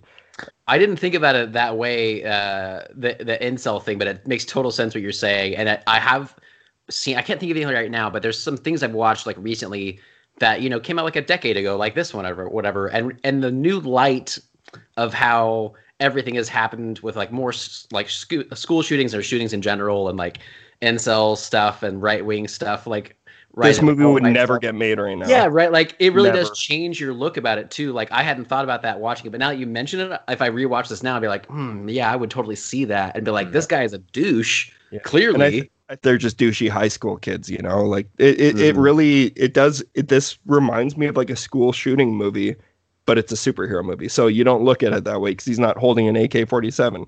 He's just like killing people with his bare hands. That's interesting you brought that up because one of the movies I thought about while watching this was Elephant. I love that movie. Gus Van Sant movie, right? I appreciate that movie. Sure. Because it's a miserable experience, but fuck, is it good? Brett, I don't know if you've ever heard of that. Gus Van Sant did like, it's like a school shooting movie. Elephant is. It's like it takes place like in the last day of this kid's life when he's like planning on going to shoot up a school, and then like it goes through the motions of that. And this is kind of like it made me think of the same kind of thing. And that's, I don't know, with Dane DeHaan's character, but he plays it so well that I didn't really connect it with like a school shooting type of thing necessarily. It just kind of made me think of that. But he is basically like a school shooter with powers, and what would that do to him? But I also felt, I don't know, like rewatching it now, like I felt for his character because they show like his mom is dying and his dad is like a horrible person who beats him, and like he gets bullied at school and all this stuff. And you realize like there are things in his life that are kind of making him this way. And that's really, it was interesting in my head to watch like a villain get made instead of, especially if you're going into this thinking it might be, they're going to be heroic at all. But then like, you don't want to watch a school shooter become the school shooter necessarily, like you don't want to see this kid really go bad. You just kind of like, I did kind of feel for him, even though I don't agree with his decisions after that. But cause he goes fucking nuts. At the end of it, but yeah, he's bonkers. And there's like the thing about the whole incel thing is there's actually lines in this movie where he says like they're talking about, I haven't had sex in like a week or something like that. And it's just like, first of all, you guys are in high school. I don't know about you guys, were people having sex in high school? I don't know. Maybe the guy who's hosting a podcast at 30 about horror movies might check out that I wasn't necessarily having a lot of sex. But then Dane DeHaan's like, I haven't had sex in for like ever. Yeah. And then it's like, holy shit, yeah, this is just incel energy. Totally true. Yeah, but at the same time, it's a villain story. It's a horror movie. So the fact that he's brutal, like, I think the key is that we don't really sympathize with Dane DeHaan by the end. And I think that that's what's important. That's what makes it stand out still as like a good movie. But I agree with that, but also I don't want to necessarily, I don't know how much we'll talk about each movie or whatever, but like spoiling the end or whatever. I at the end of this one versus the end of Brightburn, I like Brightburn better because I want to see the villain win at the end, basically. Like, I want to see like what happens next after this. Yeah. You know, and I like how that kind of kept playing. And then in this one, that other guy, I liked Michael B. Jordan so much as an actor and stuff in this, especially. And then his character was more interesting than the other guy, like the actual like cousin of Dane DeHaan. I wish that they were kind of switched because I didn't even realize until the end that I was like, oh, I should care about his cousin at all. I just thought he was like a throwaway character. He's just like left, you know? A generic white dude. Yeah, he's exactly. Just so forgettable. And I don't really care. Like, they talked about there were sequels, you know, planned or unplanned for this movie. Like, Max Landis was kind of getting in hot water whenever they were planning those, and he was writing it, blah, blah, blah.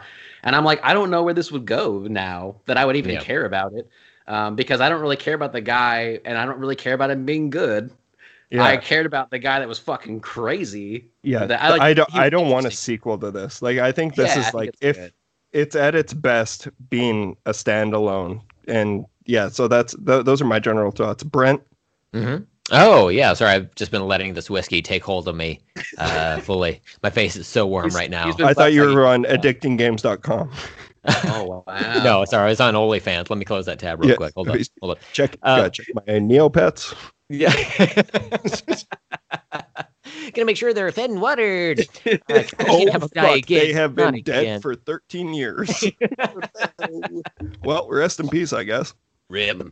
Yeah. So, real quick, you were talking about, how we, the more we find out about people in like Hollywood, the less we like them because all these allegations come out, and it's just it's troubling to hear and have to deal with as consumers of entertainment. But I will say that we have to give ourselves credit as well, because there's an actor in this movie who shares the name with one of the, if not the greatest basketball player that's ever lived, Michael B. Jordan. But we don't ever. I thought you were gonna be like, there's a character named Godzilla. Yeah, Godzilla, yeah. And Godzilla got busy. But we don't ever like talk about that. Like, we simply just know that's Michael B. Jordan, and then also there's a basketball player named Michael Jordan. And that's true. For Stephen and I, at least, there's not concentric circles that in this Venn diagram that overlap. Like, really, we just talk about Michael B. Jordan. It's like, oh, there's a basketball guy. Okay, cool. But like, if Michael B. Jordan was not an incredible actor, we'd be like, oh, this fucking guy, you think he's fucking Michael Jordan of acting? What do we stand for? Basketball? But no, we like him. He's fucking good. We dig it. So let's give ourselves credit for this, right? Yeah. I was named Michael B. Jordan before that no telling ass clown came there. Exactly. Get off his face. But he was born in '87, so yeah, arguably he was around before Michael Jordan was like. Maybe we haven't seen The Last Dance. Oh my god, the dance continues. Now, if we can get Michael B. Jordan to play Michael Jordan in a movie, which seems possible. Oh yeah, that'd be great. Space Jam 3. I really like Michael B. Jordan. Like, he's just such a good actor. Like, I can't think of anything I haven't enjoyed him in. Like, I loved him in Black Panther too. Sure. Yeah, for sure. He was really good in it. The other thing I was going to say, it's completely left my brain at this point because, look, I've just been talking for a while. Got a little bit of whiskey in my guts right now. Oh, I remember what it was. So Dane DeHaan's cousin in this movie, you could tell, like, when he starts dating that blonde-haired girl, because his hair instantly gets better because he's got like the worst bowl haircut.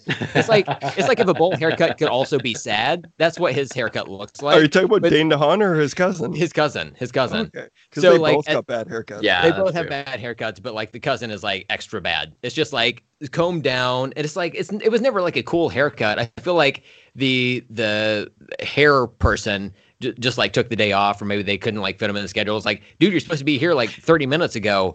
You have to be on set now. So just like, I don't know, rake it down with your weird fingers and then just get on set. But But like, we only have $12 million. We need to spend that budget on fake balls. We Yeah. need to do some CGI balls later for some juggling act. We gotta do a hair person. But then, like, as he starts dating this girl, like the next scene he shows up and his hair is like kind of pulled over to the side, like there's a part in it, you know, like off to the side. It looks better with like minimal effort. It's like at that funeral scene or whatever. But then, like, you know, toward the end of the movie, his hair is back to being stupid again. So I guess, like, I don't know. I guess the main point of this whole thing is like he could have had better hair. You Yeah, know? get a better haircut, you fucking nerd. Then come back to talk to me.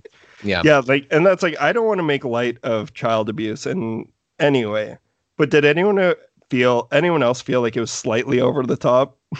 Like there were a time it just made me think of Bam Margera running in on Phil Margera taking a shit and starts punching him and slapping him on the toilet. Another thing that's just like embedded deep into my brain.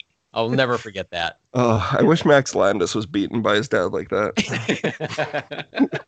But his dad was too busy killing people on film sets. That's true. Yeah, a whole troublesome family kind of there. Yeah. But I love the dad being like, I found your camera. You think those people are your friends? Plot twist. This kid is Zack Snyder, and those were home videos were 8 hours long. He had to watch all of them. Yeah, like That'd be he's a like, lot. how much did you watch, Dad? Did you see those sections of me jerking off? Yeah, exactly. Oh, please tell me. Like, if you can make a camera hover above you, Oh yeah. you're Just definitely a friend. Dane DeHaan looking in the mirror and like flexing him with his shirt off, being like, I'm built different. I imagine he's up in the clouds at least twice. We see him up there. It's like his alone time. So That's he's the definitely worst part of jerking the it up movie. there, right? I think But, the like- worst part of the movie is like, just leave me alone, Steve. His like whiny voice was so grating, but the thing is, like, he's doing what he's supposed to do That in the fits movie. for that thing. Yeah. But just leave me alone, Steve. Bottom line, I think that there's so many moments in this movie throughout that actually work so well. Like specifically watching Dane DeHaan really like change and start turning into like the mutant that he is.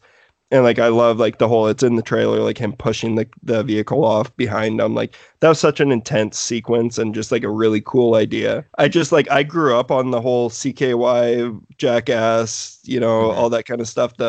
So I really appreciated this style of filmmaking with something as crazy as superheroes. Yeah. So I think that like it automatically gets points for me for that. But I will say, like, without a doubt, this thing has gone down for me since I've seen it before. But I think that a lot of that has to do with just the world generally being a shitty place, and it wasn't the great escapism that I was looking for this time around. Yeah. Because it's like we see this shit all the time, and like, you know, entitled white kids who are, you know, they have their sob story. Granted, this is a fucking terrible story, like of like him getting beaten by his dad and everything. But yeah, I mean, he gets bullied by those kids, but it's kind of, I mean, bullying is bad, but the kids are like, it's kind of like typical movie stuff. I mean, like in general, like bullying is, you know, but like what they do to deserve it, you know? What were they wearing? Okay. They but probably when he rips those teeth out of that kid, that's like so cool. Horrific. It's so cool again. It's so horrific that he did that. But then the next scene when he's just in the bathroom, just being like, and this one, I looped around the root, so I got the whole thing. Like he's so into it, and that was like the moment when I was like, this is so creepy. Like he's really fucked up. It's a rank movie. Like this is like, I remember seeing, like when I saw the trailer, I was expecting, like, honestly, like I totally felt this was going to end up being something like Jumper. I don't know if you guys even remember that, but like the Anakin Skywalker, Hayden Christensen in that movie. Holy fuck. I watched Jumper like last week. Really? I'm gonna lie. It was on Amazon. I think it was on Amazon. I was like, I haven't seen Jumper in a while. I saw it when it came out and I remember liking it, but cool story. The way I saw it was I saw it before it hit theaters here, because my friend went to Mexico and bought a bootleg DVD off of the beach. Wow. There's on the beach, there was a bunch of bootleg. He's like, Jumper, this isn't out for like 3 months. He's like, Got it. yeah. He's like, this is a good quality rip. It wasn't. Like, it had like Malaysian subtitles on it. Hey, at least you got that instead of like a fucking camcorder sitting in. I've watched a movie like that before. Someone like recorded in a theater. That's how I watched Like Mike. Those the two first movies I ever downloaded. I downloaded them on LimeWire, and it was on the same day I did Like Mike and 8 Mile. 8 Mile. What a Wow. combo. Okay. What a fucking double feature that was. Eminem versus my the God. Falcon. Hell yeah. Man, the Falcon? Yeah. Oh, from Anthony the Mackie's yeah. in it. Yeah. I thought he was. Yeah, I thought you were saying Anthony Mackie was in Like Mike, which I was like, he might be. I've never seen it. Yeah, that's what I thought you were saying too. And I was like, that is Lil Bow Wow, Brent, you racist piece of shit. Wow. Really Wow, took it damn. there. You are into bullying. Yeah, got it. I think it's so important. It's so I important wouldn't- to a child's life, you know. I How else wouldn't they be gonna the learn? successful 30-year-old man hosting a horror podcast if it wasn't for those bullies, you know? Oh, Like, wow. Okay, well, you say it that way. Oh, man, I love a good noogie. oh yeah, A lot of noogies were those. great. From I used Brothers, to- though. That's how I got Yeah. bullied. Yeah, see, I always did it to my cousin. That and the 5-star. Did you guys have 5 stars in the States? Oh, Oh, what's man. that? It's where We you have World just Star, but that's about it. Oh, World Star is even better. Yeah. Actually, I don't know. Like, cause this was a legitimate thing that kids used to do all over the place here. Like, it'd just be you yell 5-star and you slap someone as hard as you can on their back, Never heard of it. and it hurts really, really bad. Damn.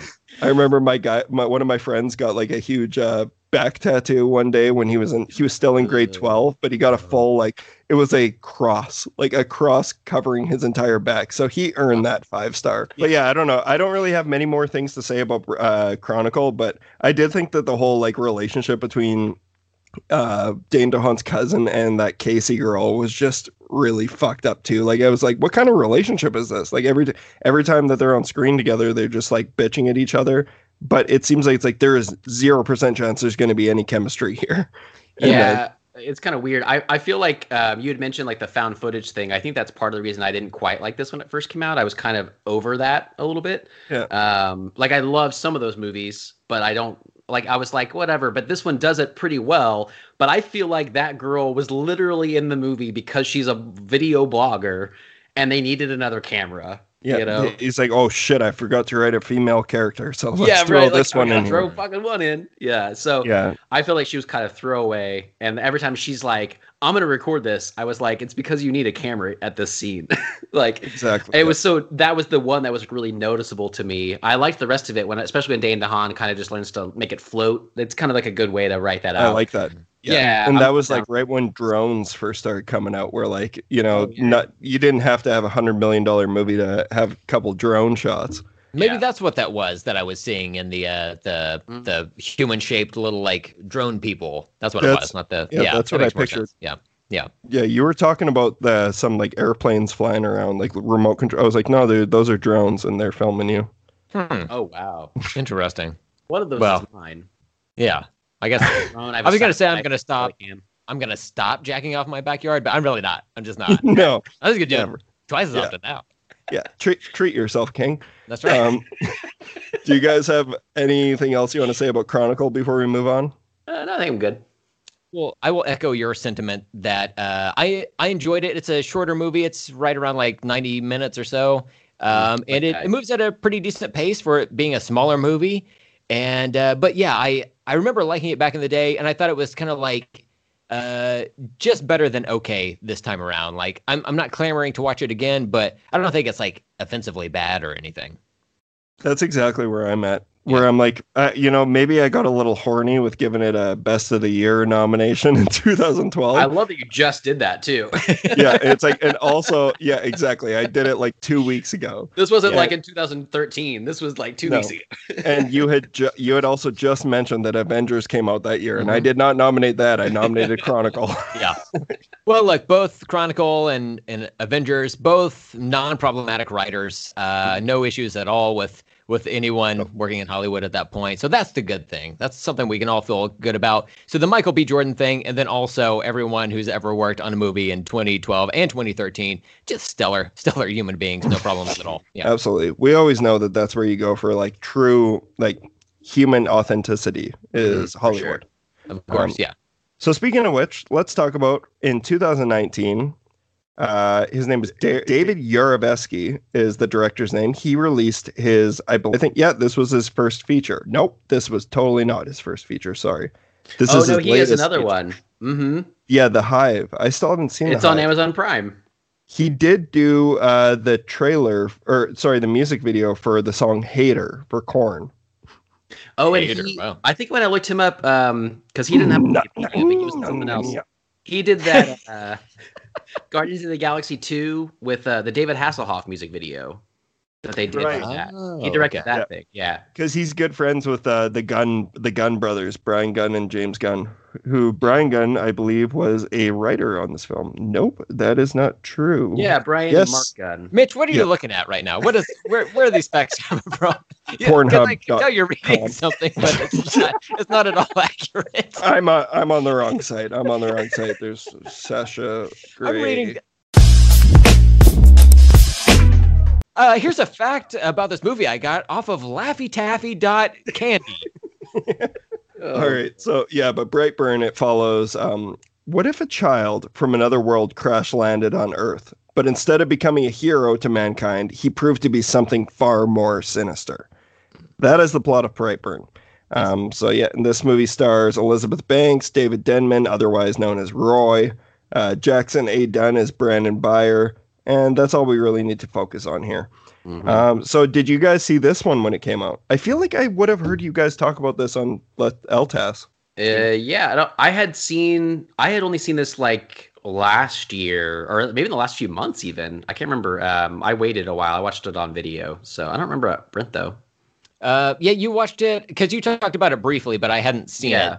So you did like a spoiler-free discussion about it, probably around a year ago or so.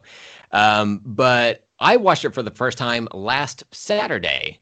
Wow. And so I'd never seen it, but I was interested from like the very first trailer or whatever. I just never made it out to theaters to see it. Yeah. And just didn't watch it till last Saturday. But I didn't know anybody who had seen it like at the time. I think like my uncle went, and I was like, I don't trust his opinion on movies, so I don't know. But he liked it, and I was like, well, we'll see. But I saw it on. Good. I saw it on opening night. There were 3 other people in the theater. Oh, really? Damn, so I think it definitely got beat up at the box office. Like, not just because, like you can't gauge on just what the box office was like in Saskatoon, Saskatchewan. This movie didn't do great. So there wasn't a ton of people there, but it was one that I was very excited about just because I'm a huge fan of James Gunn. I love both those Gunn brothers. Like pretty much anything they do, I'll give it a shot. And Is that a gun joke? Is that what that was? Give it a shot. Is that a gun reference? You're good. You pulled a Brett. I don't know what those other guys who've been talking to me have been saying about you, man, but you're all right. Wow, that's good. Yeah, I don't believe what anyone tells you. You're all right. Thanks, Dad. So, Brent, let's hear about it. So you saw this thing for the first time last Saturday. What'd you think of it? So I liked it. I think between this and Chronicle, I like this one a bit more. Look, we've been doing this thing on Let's Talk About Stuff where we've been rewatching these DC movies, right? Starting with mainly the Snyderverse movies up to this point. And my whole thing is Superman. He's just a good dude, okay? He was raised well. He's just a good dude. People argue with me. They're wrong. This is what happens if Superman is not a good dude. And I think that's an important distinction. So whenever people write the Superman with the what I term the red eyes Superman, you're getting it wrong. That's not who he is. That's Brightburn or whatever. He's a good boy. Yeah, he's a good boy. You pat him on the head. He's a good American alien. That's right. Also the name of a Superman miniseries written by Max Landis. It's true. So anyway. Oh boy. Yeah. Wait, what? Say that one more time. What was it called? American Alien. Oh boy, yeah, I forgot he did that. Holy shit. Yeah. Okay. Yeah. I was gonna bring it that. up on Let's Think About Stuff to have Stephen read like as it was Yeah. wrapping up. But I as saw like that on the app. yeah, back when that was coming out, I think the last issue was on its way out, and then that's where we had heard that he's not a great human. So it was like, oh, you know what? We don't need to bring this up. So we're doing it on your show. So there you go. Oh, that's totally fine. We can talk about all the Elseworld shit here. Like that's in reality, that's what this is. It's just like it's an Elseworlds Superman. Like there's been so many different times the story has actually been told in comic book form. And I guess I don't know if you guys are also familiar with Irreversible. Did you guys ever know about Irreversible? It's a Mark Waid book. Oh, the book, no. Yeah, no, not the rape movie. Yeah, I was like, Irredeemable. Irredeemable. Sorry, Jesus Christ. Yeah, so Steven, you were both right. All right. Yeah. Good. So I mixed that up. Nailed it. Irreversible. Yep. Yeah.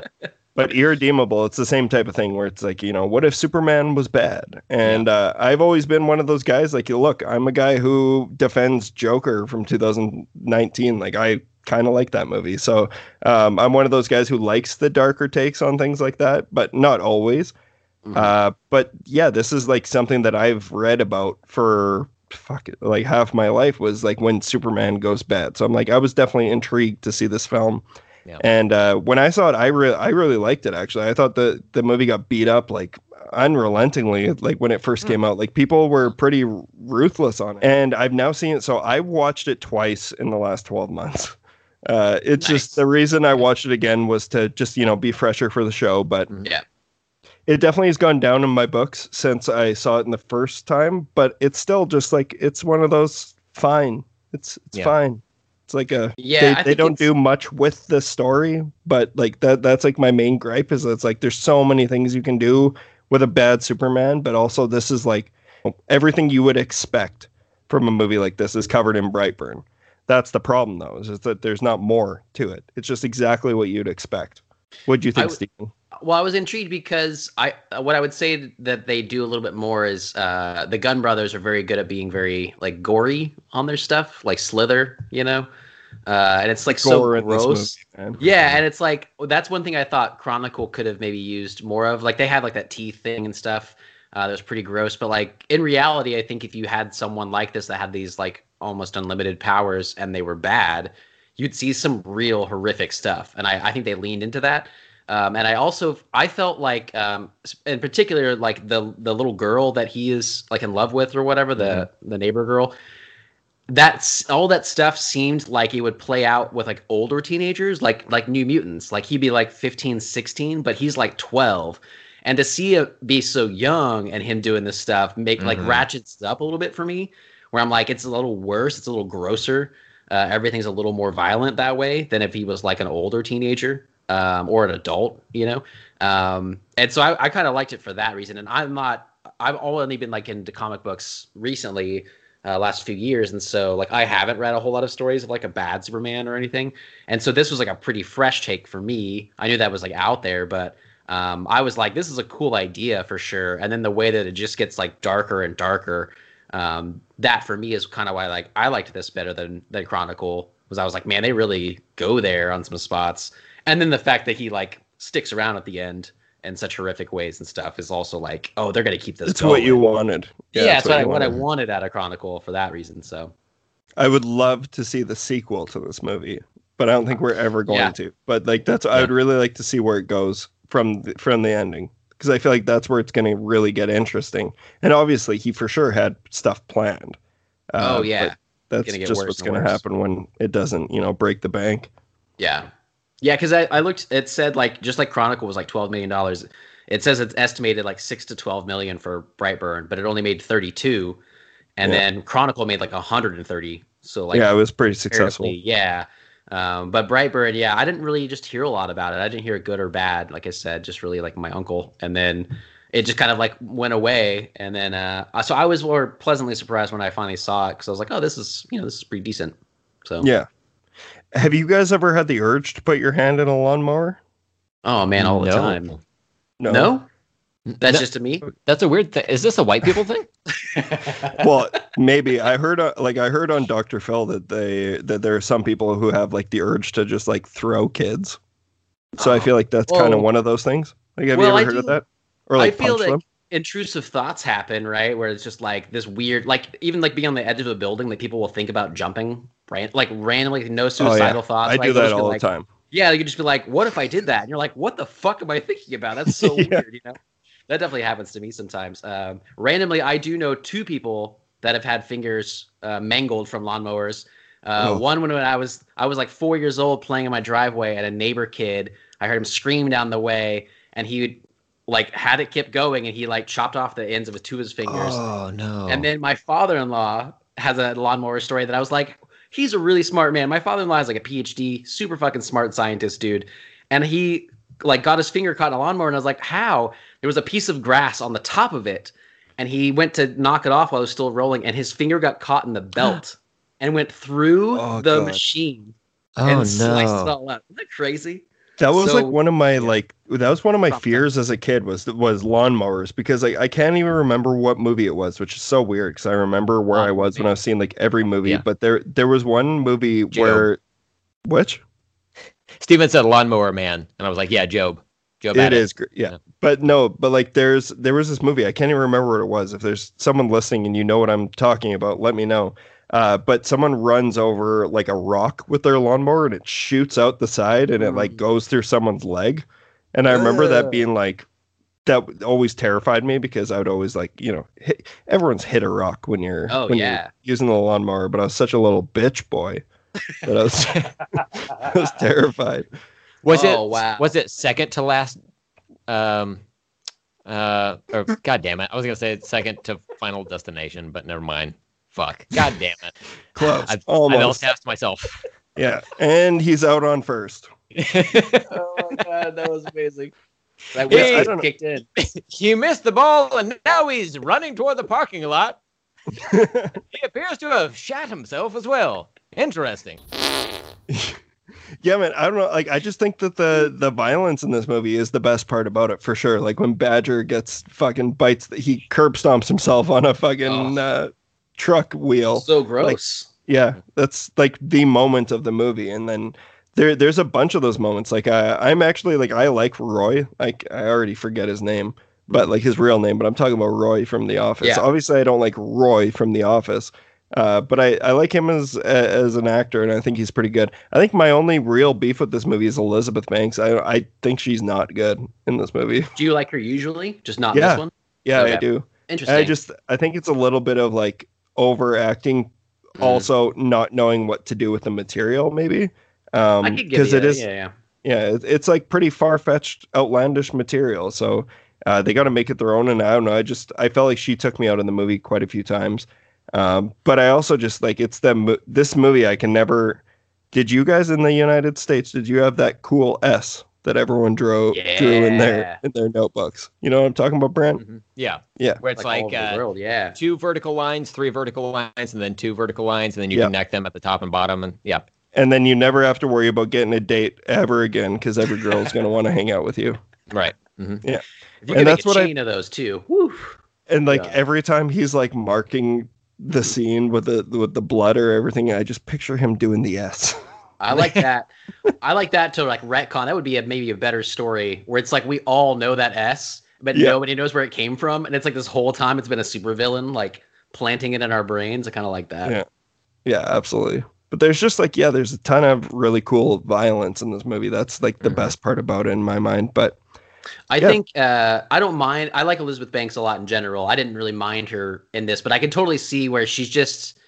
I mean, she's pretty much just like the typical mom who's like, you know, protective of her young sort of thing. Yeah. And I like how that arc kind of plays out at the end, especially because even though the movie is really dark and violent, I didn't expect the end with her in particular, where she tries. I like that ending. And then and then he brings her up and just drops her. It's like so fucking dark.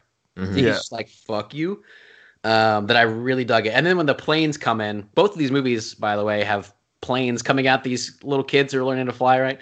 But when that happened, I was like, oh, that's so interesting. Yeah, it happened in Chronicle. And then I had forgotten how it ended with him like making that plane crash to cover up everything he just did. And I was like, oh my God, like he is just so bad. That I kind of dig all that. That's like the fun part of it. Yeah. I think, the audio dropped out or something. Why did it sound weird just now? Did that happen to anyone else? I was just trying to get you to say something. Oh, okay. Oh, well, I've started talking. I guess I'll continue. The scene where Professional podcasters here, by the way. That's right. Yeah. This is so true. What was I going to say? Oh God! Don't fuck this up. Don't fuck this up. You're on a major Canadian American podcast here. I don't know where Canada is. Is that by Mexico? Fuck! I don't know geography. Do they know geography? I think anacondas know geography.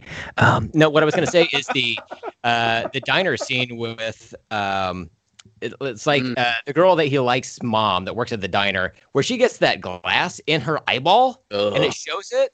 And it's just like so detailed with her like pulling it out of her eye. It's so like haunting to me. Like that's like such a. And it keeps going. It keeps going. It's so such much glass. a big piece of glass. Oh my God!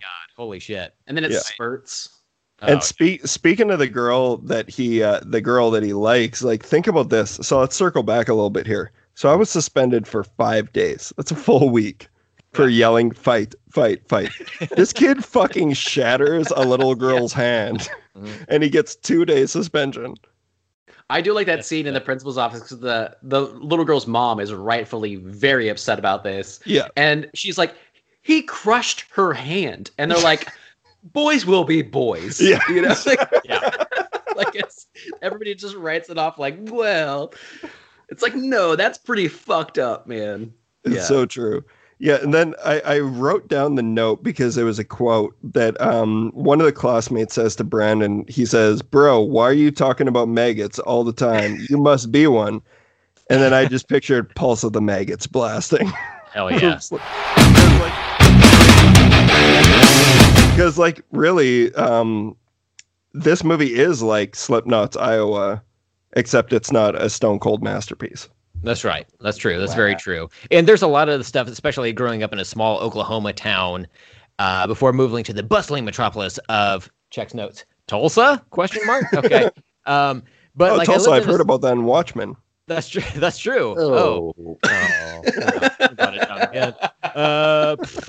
Anyway, so beyond that. Growing up in a small Oklahoma town, there's a lot of imagery in this that looks like familiar to me, or like close enough to like what I grew up with, where a lot of it resonated with me.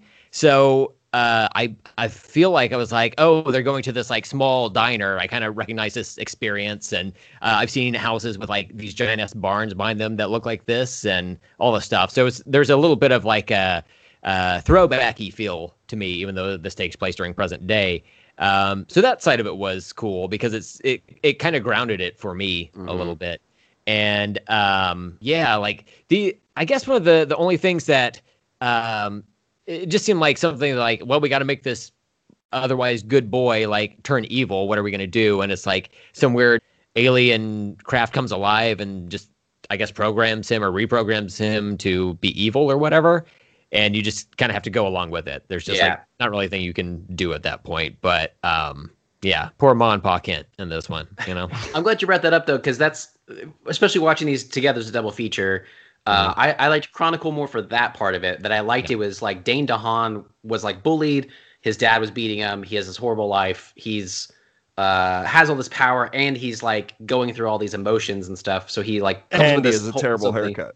And he has a terrible haircut, which obviously got him to be so angry. Yeah. I don't know why the girls just don't go falling over, you know, for him. He's Dane DeHaan. He's Dane DeHaan. Everybody knew that at the time. You're stupid if you don't want to have sex with him. Yeah. He's got that I just masturbated hair, you know? He does. He has the hair of the guy who jacks off in school bathrooms. Because everyone has one of those guys. Everybody has one of those guys. Deleted scene. Need to find it ASAP. Yeah. Just leave me alone, Steve. Release the Trank cut. Come on. We need that. Masturbation scene. The Trank and Wake cut. Hey. Trank Wake cut. Love it. So, but watching him like actually turn to that, I thought was more compelling than just the kid like getting this signal and it turning him. I thought it would be much more interesting to see the exact same Superman story where his parents are amazing and stuff, not so like awkward like they kind of are in here, but where they're like really trying to make him a great kid. And you going think wrong. Yeah, and you think maybe even the movie, like you think like he's been saving people, but then you kind of find out later, like, oh, he was causing, like he pushed that school bus over or whatever. Like you could have put more into it where he looked like he was gonna be good. Yeah. But in this, it's just like Brent said, like you kind of just have to go with it, like, oh, he's gonna be evil now, and he found these powers and he's evil. Yeah. And like I could use more there.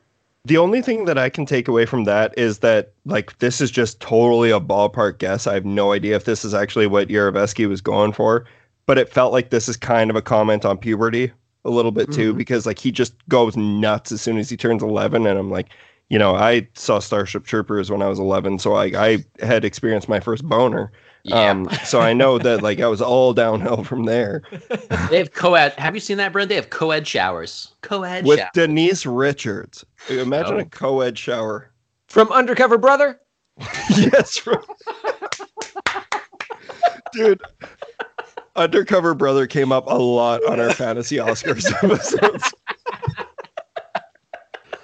Mainly my only thoughts on Brightburn is I really liked it when it first came out. And I'm still mostly positive on it. But I just do think that it does kind of the bare minimum of what is to be expected from a dark Superman story, because this is just, like I said, there's so many different Elseworld stories that have done this before.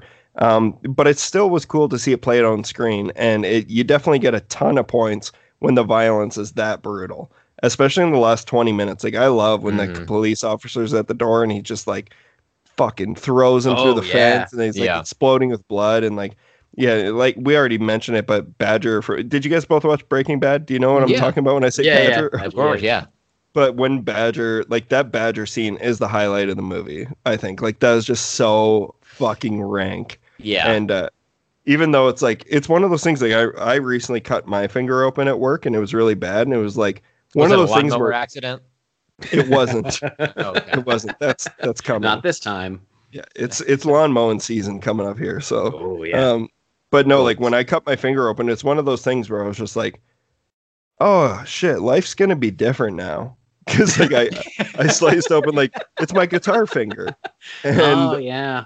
But it's one of the, oh my God. But it's kind of like when Badger is like grabbing on his jaw, you can just tell he's like, oh man, oh shit. Like this is, this shit's real. Eh? Well, I like that you bring that up because in that scene, he like lifts up the car or the truck or whatever, and it's facing down, and you think this will be bad, but you don't expect that like the steering wheel is going to like cut his jaw off his face. Yeah. And it's all so gross. And the effects are like pretty good there. Like it looks pretty gross. And then I love that fact because if you listen to our outtakes recently, I dropped a drill on my hand and it had stabbed me. The drill bit had stabbed me. So I know, and I've cut my hand on a knife a few years ago as well. So like I know that feeling of like you do it and it's horrific, but it's so quick. And then you're just kind of like in reaction mode. You're like, oh my God, that just happened to me. Like you just grab your finger or whatever, like you go with it. So even though his like jaw is off his body, he just is like, oh man, my jaw, I gotta put that back on. Like it's the exact emotion I feel like you would do. You would just try to like glue it back on with some gum. Yeah. You know, like I'm fine. Yeah. You know? So I would be remiss if I did not point out for my own branding that the dad in this movie who plays or is played by the guy who plays Roy in The Office, is also the father of the Red Ranger in the 2017 Power Rangers movie. I think people are sleeping on that. Probably understood. It's not great. It's not great, but it is. The Power first Rangers. hour is pretty good. Yeah. Yeah, I think it's good up until like what's her name? Like when Elizabeth Banks comes in. Honestly, okay. So maybe I don't that's like right. her. She was in that movie too. Holy shit, she was Rita Repulsa. Holy shit, Rita Repulsa. Yeah, and she was in a completely different movie. Like that movie was actually pretty good. And then I remember like it's like the movie's pretty grounded and straight faced, and it's actually kind of edgy and fun. And then the last half hour is Kanye and Rita Repulsa. It's just because it's like no one man should have all that power.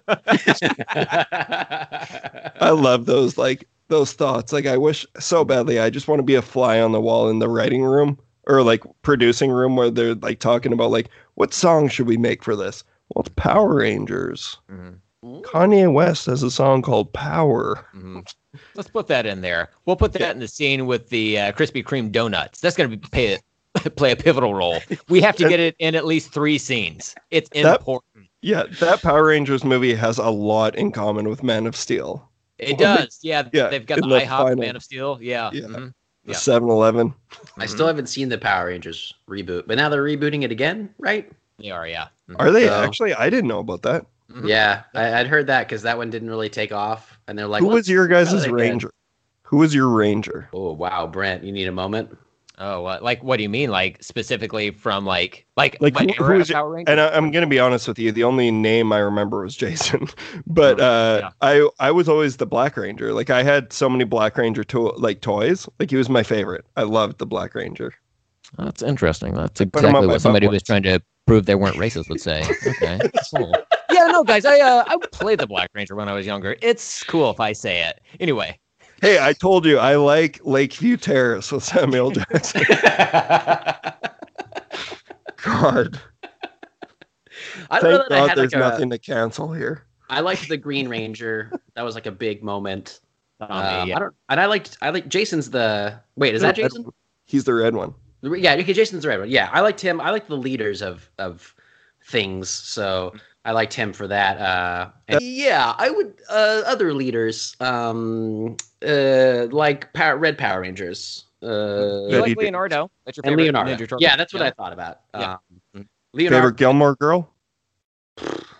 No, I mean, No. They're all little niece is number named one. Rory, so I like Rory. Yeah. But other than that, I never watched Gilmore Girls actually. Oh, I thought. Okay, well, I guess it mainly would have been Brent then, who's running to the No. Gilmore Girl song. Oh, Golden Girls. Golden Girls. Oh, sorry, that's exactly what I was meaning. Same show, Yeah. right? Yeah. mhm. Yeah, same Yeah. show. Yeah. Same show. You guys had talked on that episode I was listening to though about Degrassi, and Degrassi is something I've never seen, but I've always heard about. And you guys seemed pretty stoked about it. At least one of the guys on there. I think you were Oh, too. we had like. Have you guys seen Turbo Kid? I haven't seen all of it. I've only seen a little bit. You had that actor on there, right? Yeah, and he's famous from Degrassi. Like he like it's a rite of passage around here. Yeah. To have at least gone through a Degrassi phase.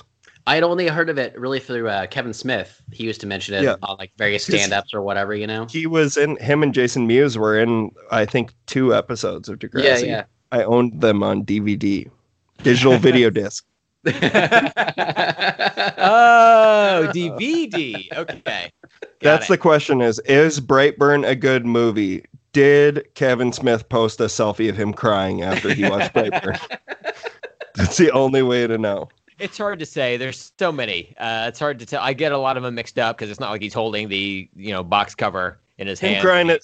Listen, man, I liked WandaVision just as much as the next guy, but holy fuck, posting a picture of you crying after WandaVision? Let's calm down a little here. Yeah, he does that over He's everything. just very, he smokes I pot love a lot him, now. though. He's very emotional after his heart attack. He's just like letting it loose, man. Yeah. He's what I hope to be one day, because like there's so many things that I love that I like kind of feel it in where I like, if I had a heart, I feel like I would feel emotions there, but I'm just not quite to that point where I could like cry about it. But like just being so passionate about something that it brings you, like moves you to tears. That's just like, wow, I would love to like be there someday. Because I don't, I honestly don't have it in my marriage. But it's something I'm working through. But pop culture would be a nice consolation prize, I guess. That happened to me after The Force Awakens. Like I was a big fan of The Force Awakens, and just I cried multiple times throughout that movie. It's like, holy fuck. Interesting. Yeah, there you go. But no, did you listen to, like, were you guys ever Fat Man on Batman people? Did you listen to are you Batman fans? I still listen to that. Yeah. Yeah, I really like them. Now. I love Mark Bernardin. Yeah. But was it? No, who was the guy? They kept the guy who wrote Heart of Ice, like the Batman animated series episode with Sub-Zero or Mr. Freeze. Jesus Christ, Sub-Zero. Sub-Zero. I'm seeing Mortal Kombat tomorrow, and I can't wait. I'm so excited. Oh yeah. Oh my Yeah, God. we're gonna do that this weekend, Brent. This weekend. So the next episode, next Tuesday's episode of Let's Talk About Stuff will be on the new Mortal Kombat movie and the original one. Yeah. Yes, so good. Yeah. You gotta fit in Annihilation in there, though. You gotta do Annihilation. I as well. wonder if I have I'm enough gonna try time to to- watch it, but yeah, I want to. Yeah. Steven, Yeah. I've seen the Snyder Cut 4 times. It's kind of like your motivational poster. If I can do this. Yeah, hey, I'm that. That's my version of the cat hanging from the tree saying, "Hang in there." It's Mitch hanging on his couch watching the Snyder Cut. One more time. One more time. Well, Britt and I talked about, I was a huge fan of the 95 movie growing up, like the soundtrack, especially growing up. Yeah. But I haven't seen Annihilation since it came out because I didn't really care for it. But I'm like, I need to get that another shot now. It's been a long time. So those are both so much fun. But the first one, oh man, I'm super excited to hear that episode and hear what you guys think. Yeah, it's fun. I'm excited for the new movie. I've been hearing good things so far. So yeah, me too. Yeah, I'm looking forward to it. Awesome. Well, this was a ton of fun, you guys. Thank you so much. Yeah, man. So I'm sorry it took so long. I said, we just had to work our way to the bottom. We had to get everyone else. We know our rank. Yeah. That's good. I'm just glad that we could finally do this. Yeah. And all that bullshit out of the way. Yeah. I'm a huge fan. I'm a huge fan of both of you guys, and I feel lucky to call you guys buddies and friends, and I hope we can meet together in person someday. Like, you know, I got to meet Andy and Bianca and Lana and everything. Okay. But all right. I did. Wow. Such a nerve. Such a brown ass nerve. Damn. Guess what I found today? Well, I was getting the card. Yes, I was digging for my taxes. I was trying to find my tax return, and I came across the card that Andy and Bianca brought for me, and it has like a big message from Steven in it. And I was just like, I remember, like, man, I cried that day. Like when I got that was such a cool gift. Yeah, it's such a cool gift, and like to see all the people that I've talked to, like, you know, online or listen to their podcasts, like at least all the important people. Interesting. All the white ones. Okay, I get it. I read between the lines. Oh man. Yeah. All right. Oh my god. Yeah, I thought about that the other day. I was like, yeah, when Andy came to town, I took him to this place. We went to this place, and Brent wasn't there. Mm-hmm. Yeah, and it was nice. Good times. What I hear. Yeah. Well, maybe he saw Watchmen. He's like, can't go there. At that point. Not at that point. No, he just was like, Oklahoma. Like, not going up there. No. All right. Well, I just realized that it's 10:52 for you guys. It's late at night, so we're gonna close up shop here. But where can people follow Let's Talk About Stuff and you guys individually? Are we not going Snyder Cut length? Because I thought we were doing another hour and 8 minutes. You know. I mean, if you want to do that, I can go take a quick leak and then we can continue. I was gonna say we'll need another break. Yeah. Go pee out your butt real quick and then come back. We'll start this whole thing up again. Yeah. Can I just say real quick before we do the plugs? I think it's funny that in both of these like dark Superman-esque coming of age young person superpower movies, both of these movies are like they have a lot of like violence and some gore, and there's a lot of like evil shit that happens. But also both of them are way more charming and humorous than Man of Steel, a Superman film. So, holy fuck. Yeah, you're totally That's a great point. Yeah. There is a lot more heart in these. Like there's way more heart in Chronicle than like I'll just say like so I think I'm in the minority here. I like Chronicle a little bit more than Brightburn. Right, but I think I'm seeing Brightburn too close together. Like the only reason I did it again was to just refresh myself for the show, but I got to go off the way I felt when I walked out of the theater. And when I walked out of the theater for Brightburn, I was a fan. I really liked it. And I definitely think like if you haven't seen it yet and you're into this kind of dark superhero shit, or if you just want a light, fun time, but you don't want to watch Man of Steel, like Brent said, you can just watch Brightburn. But yeah, Chronicle is a pretty crazy movie. They're both crazy. I think Brightburn could like on cable or whatever. I think it could like gain an audience there, you know?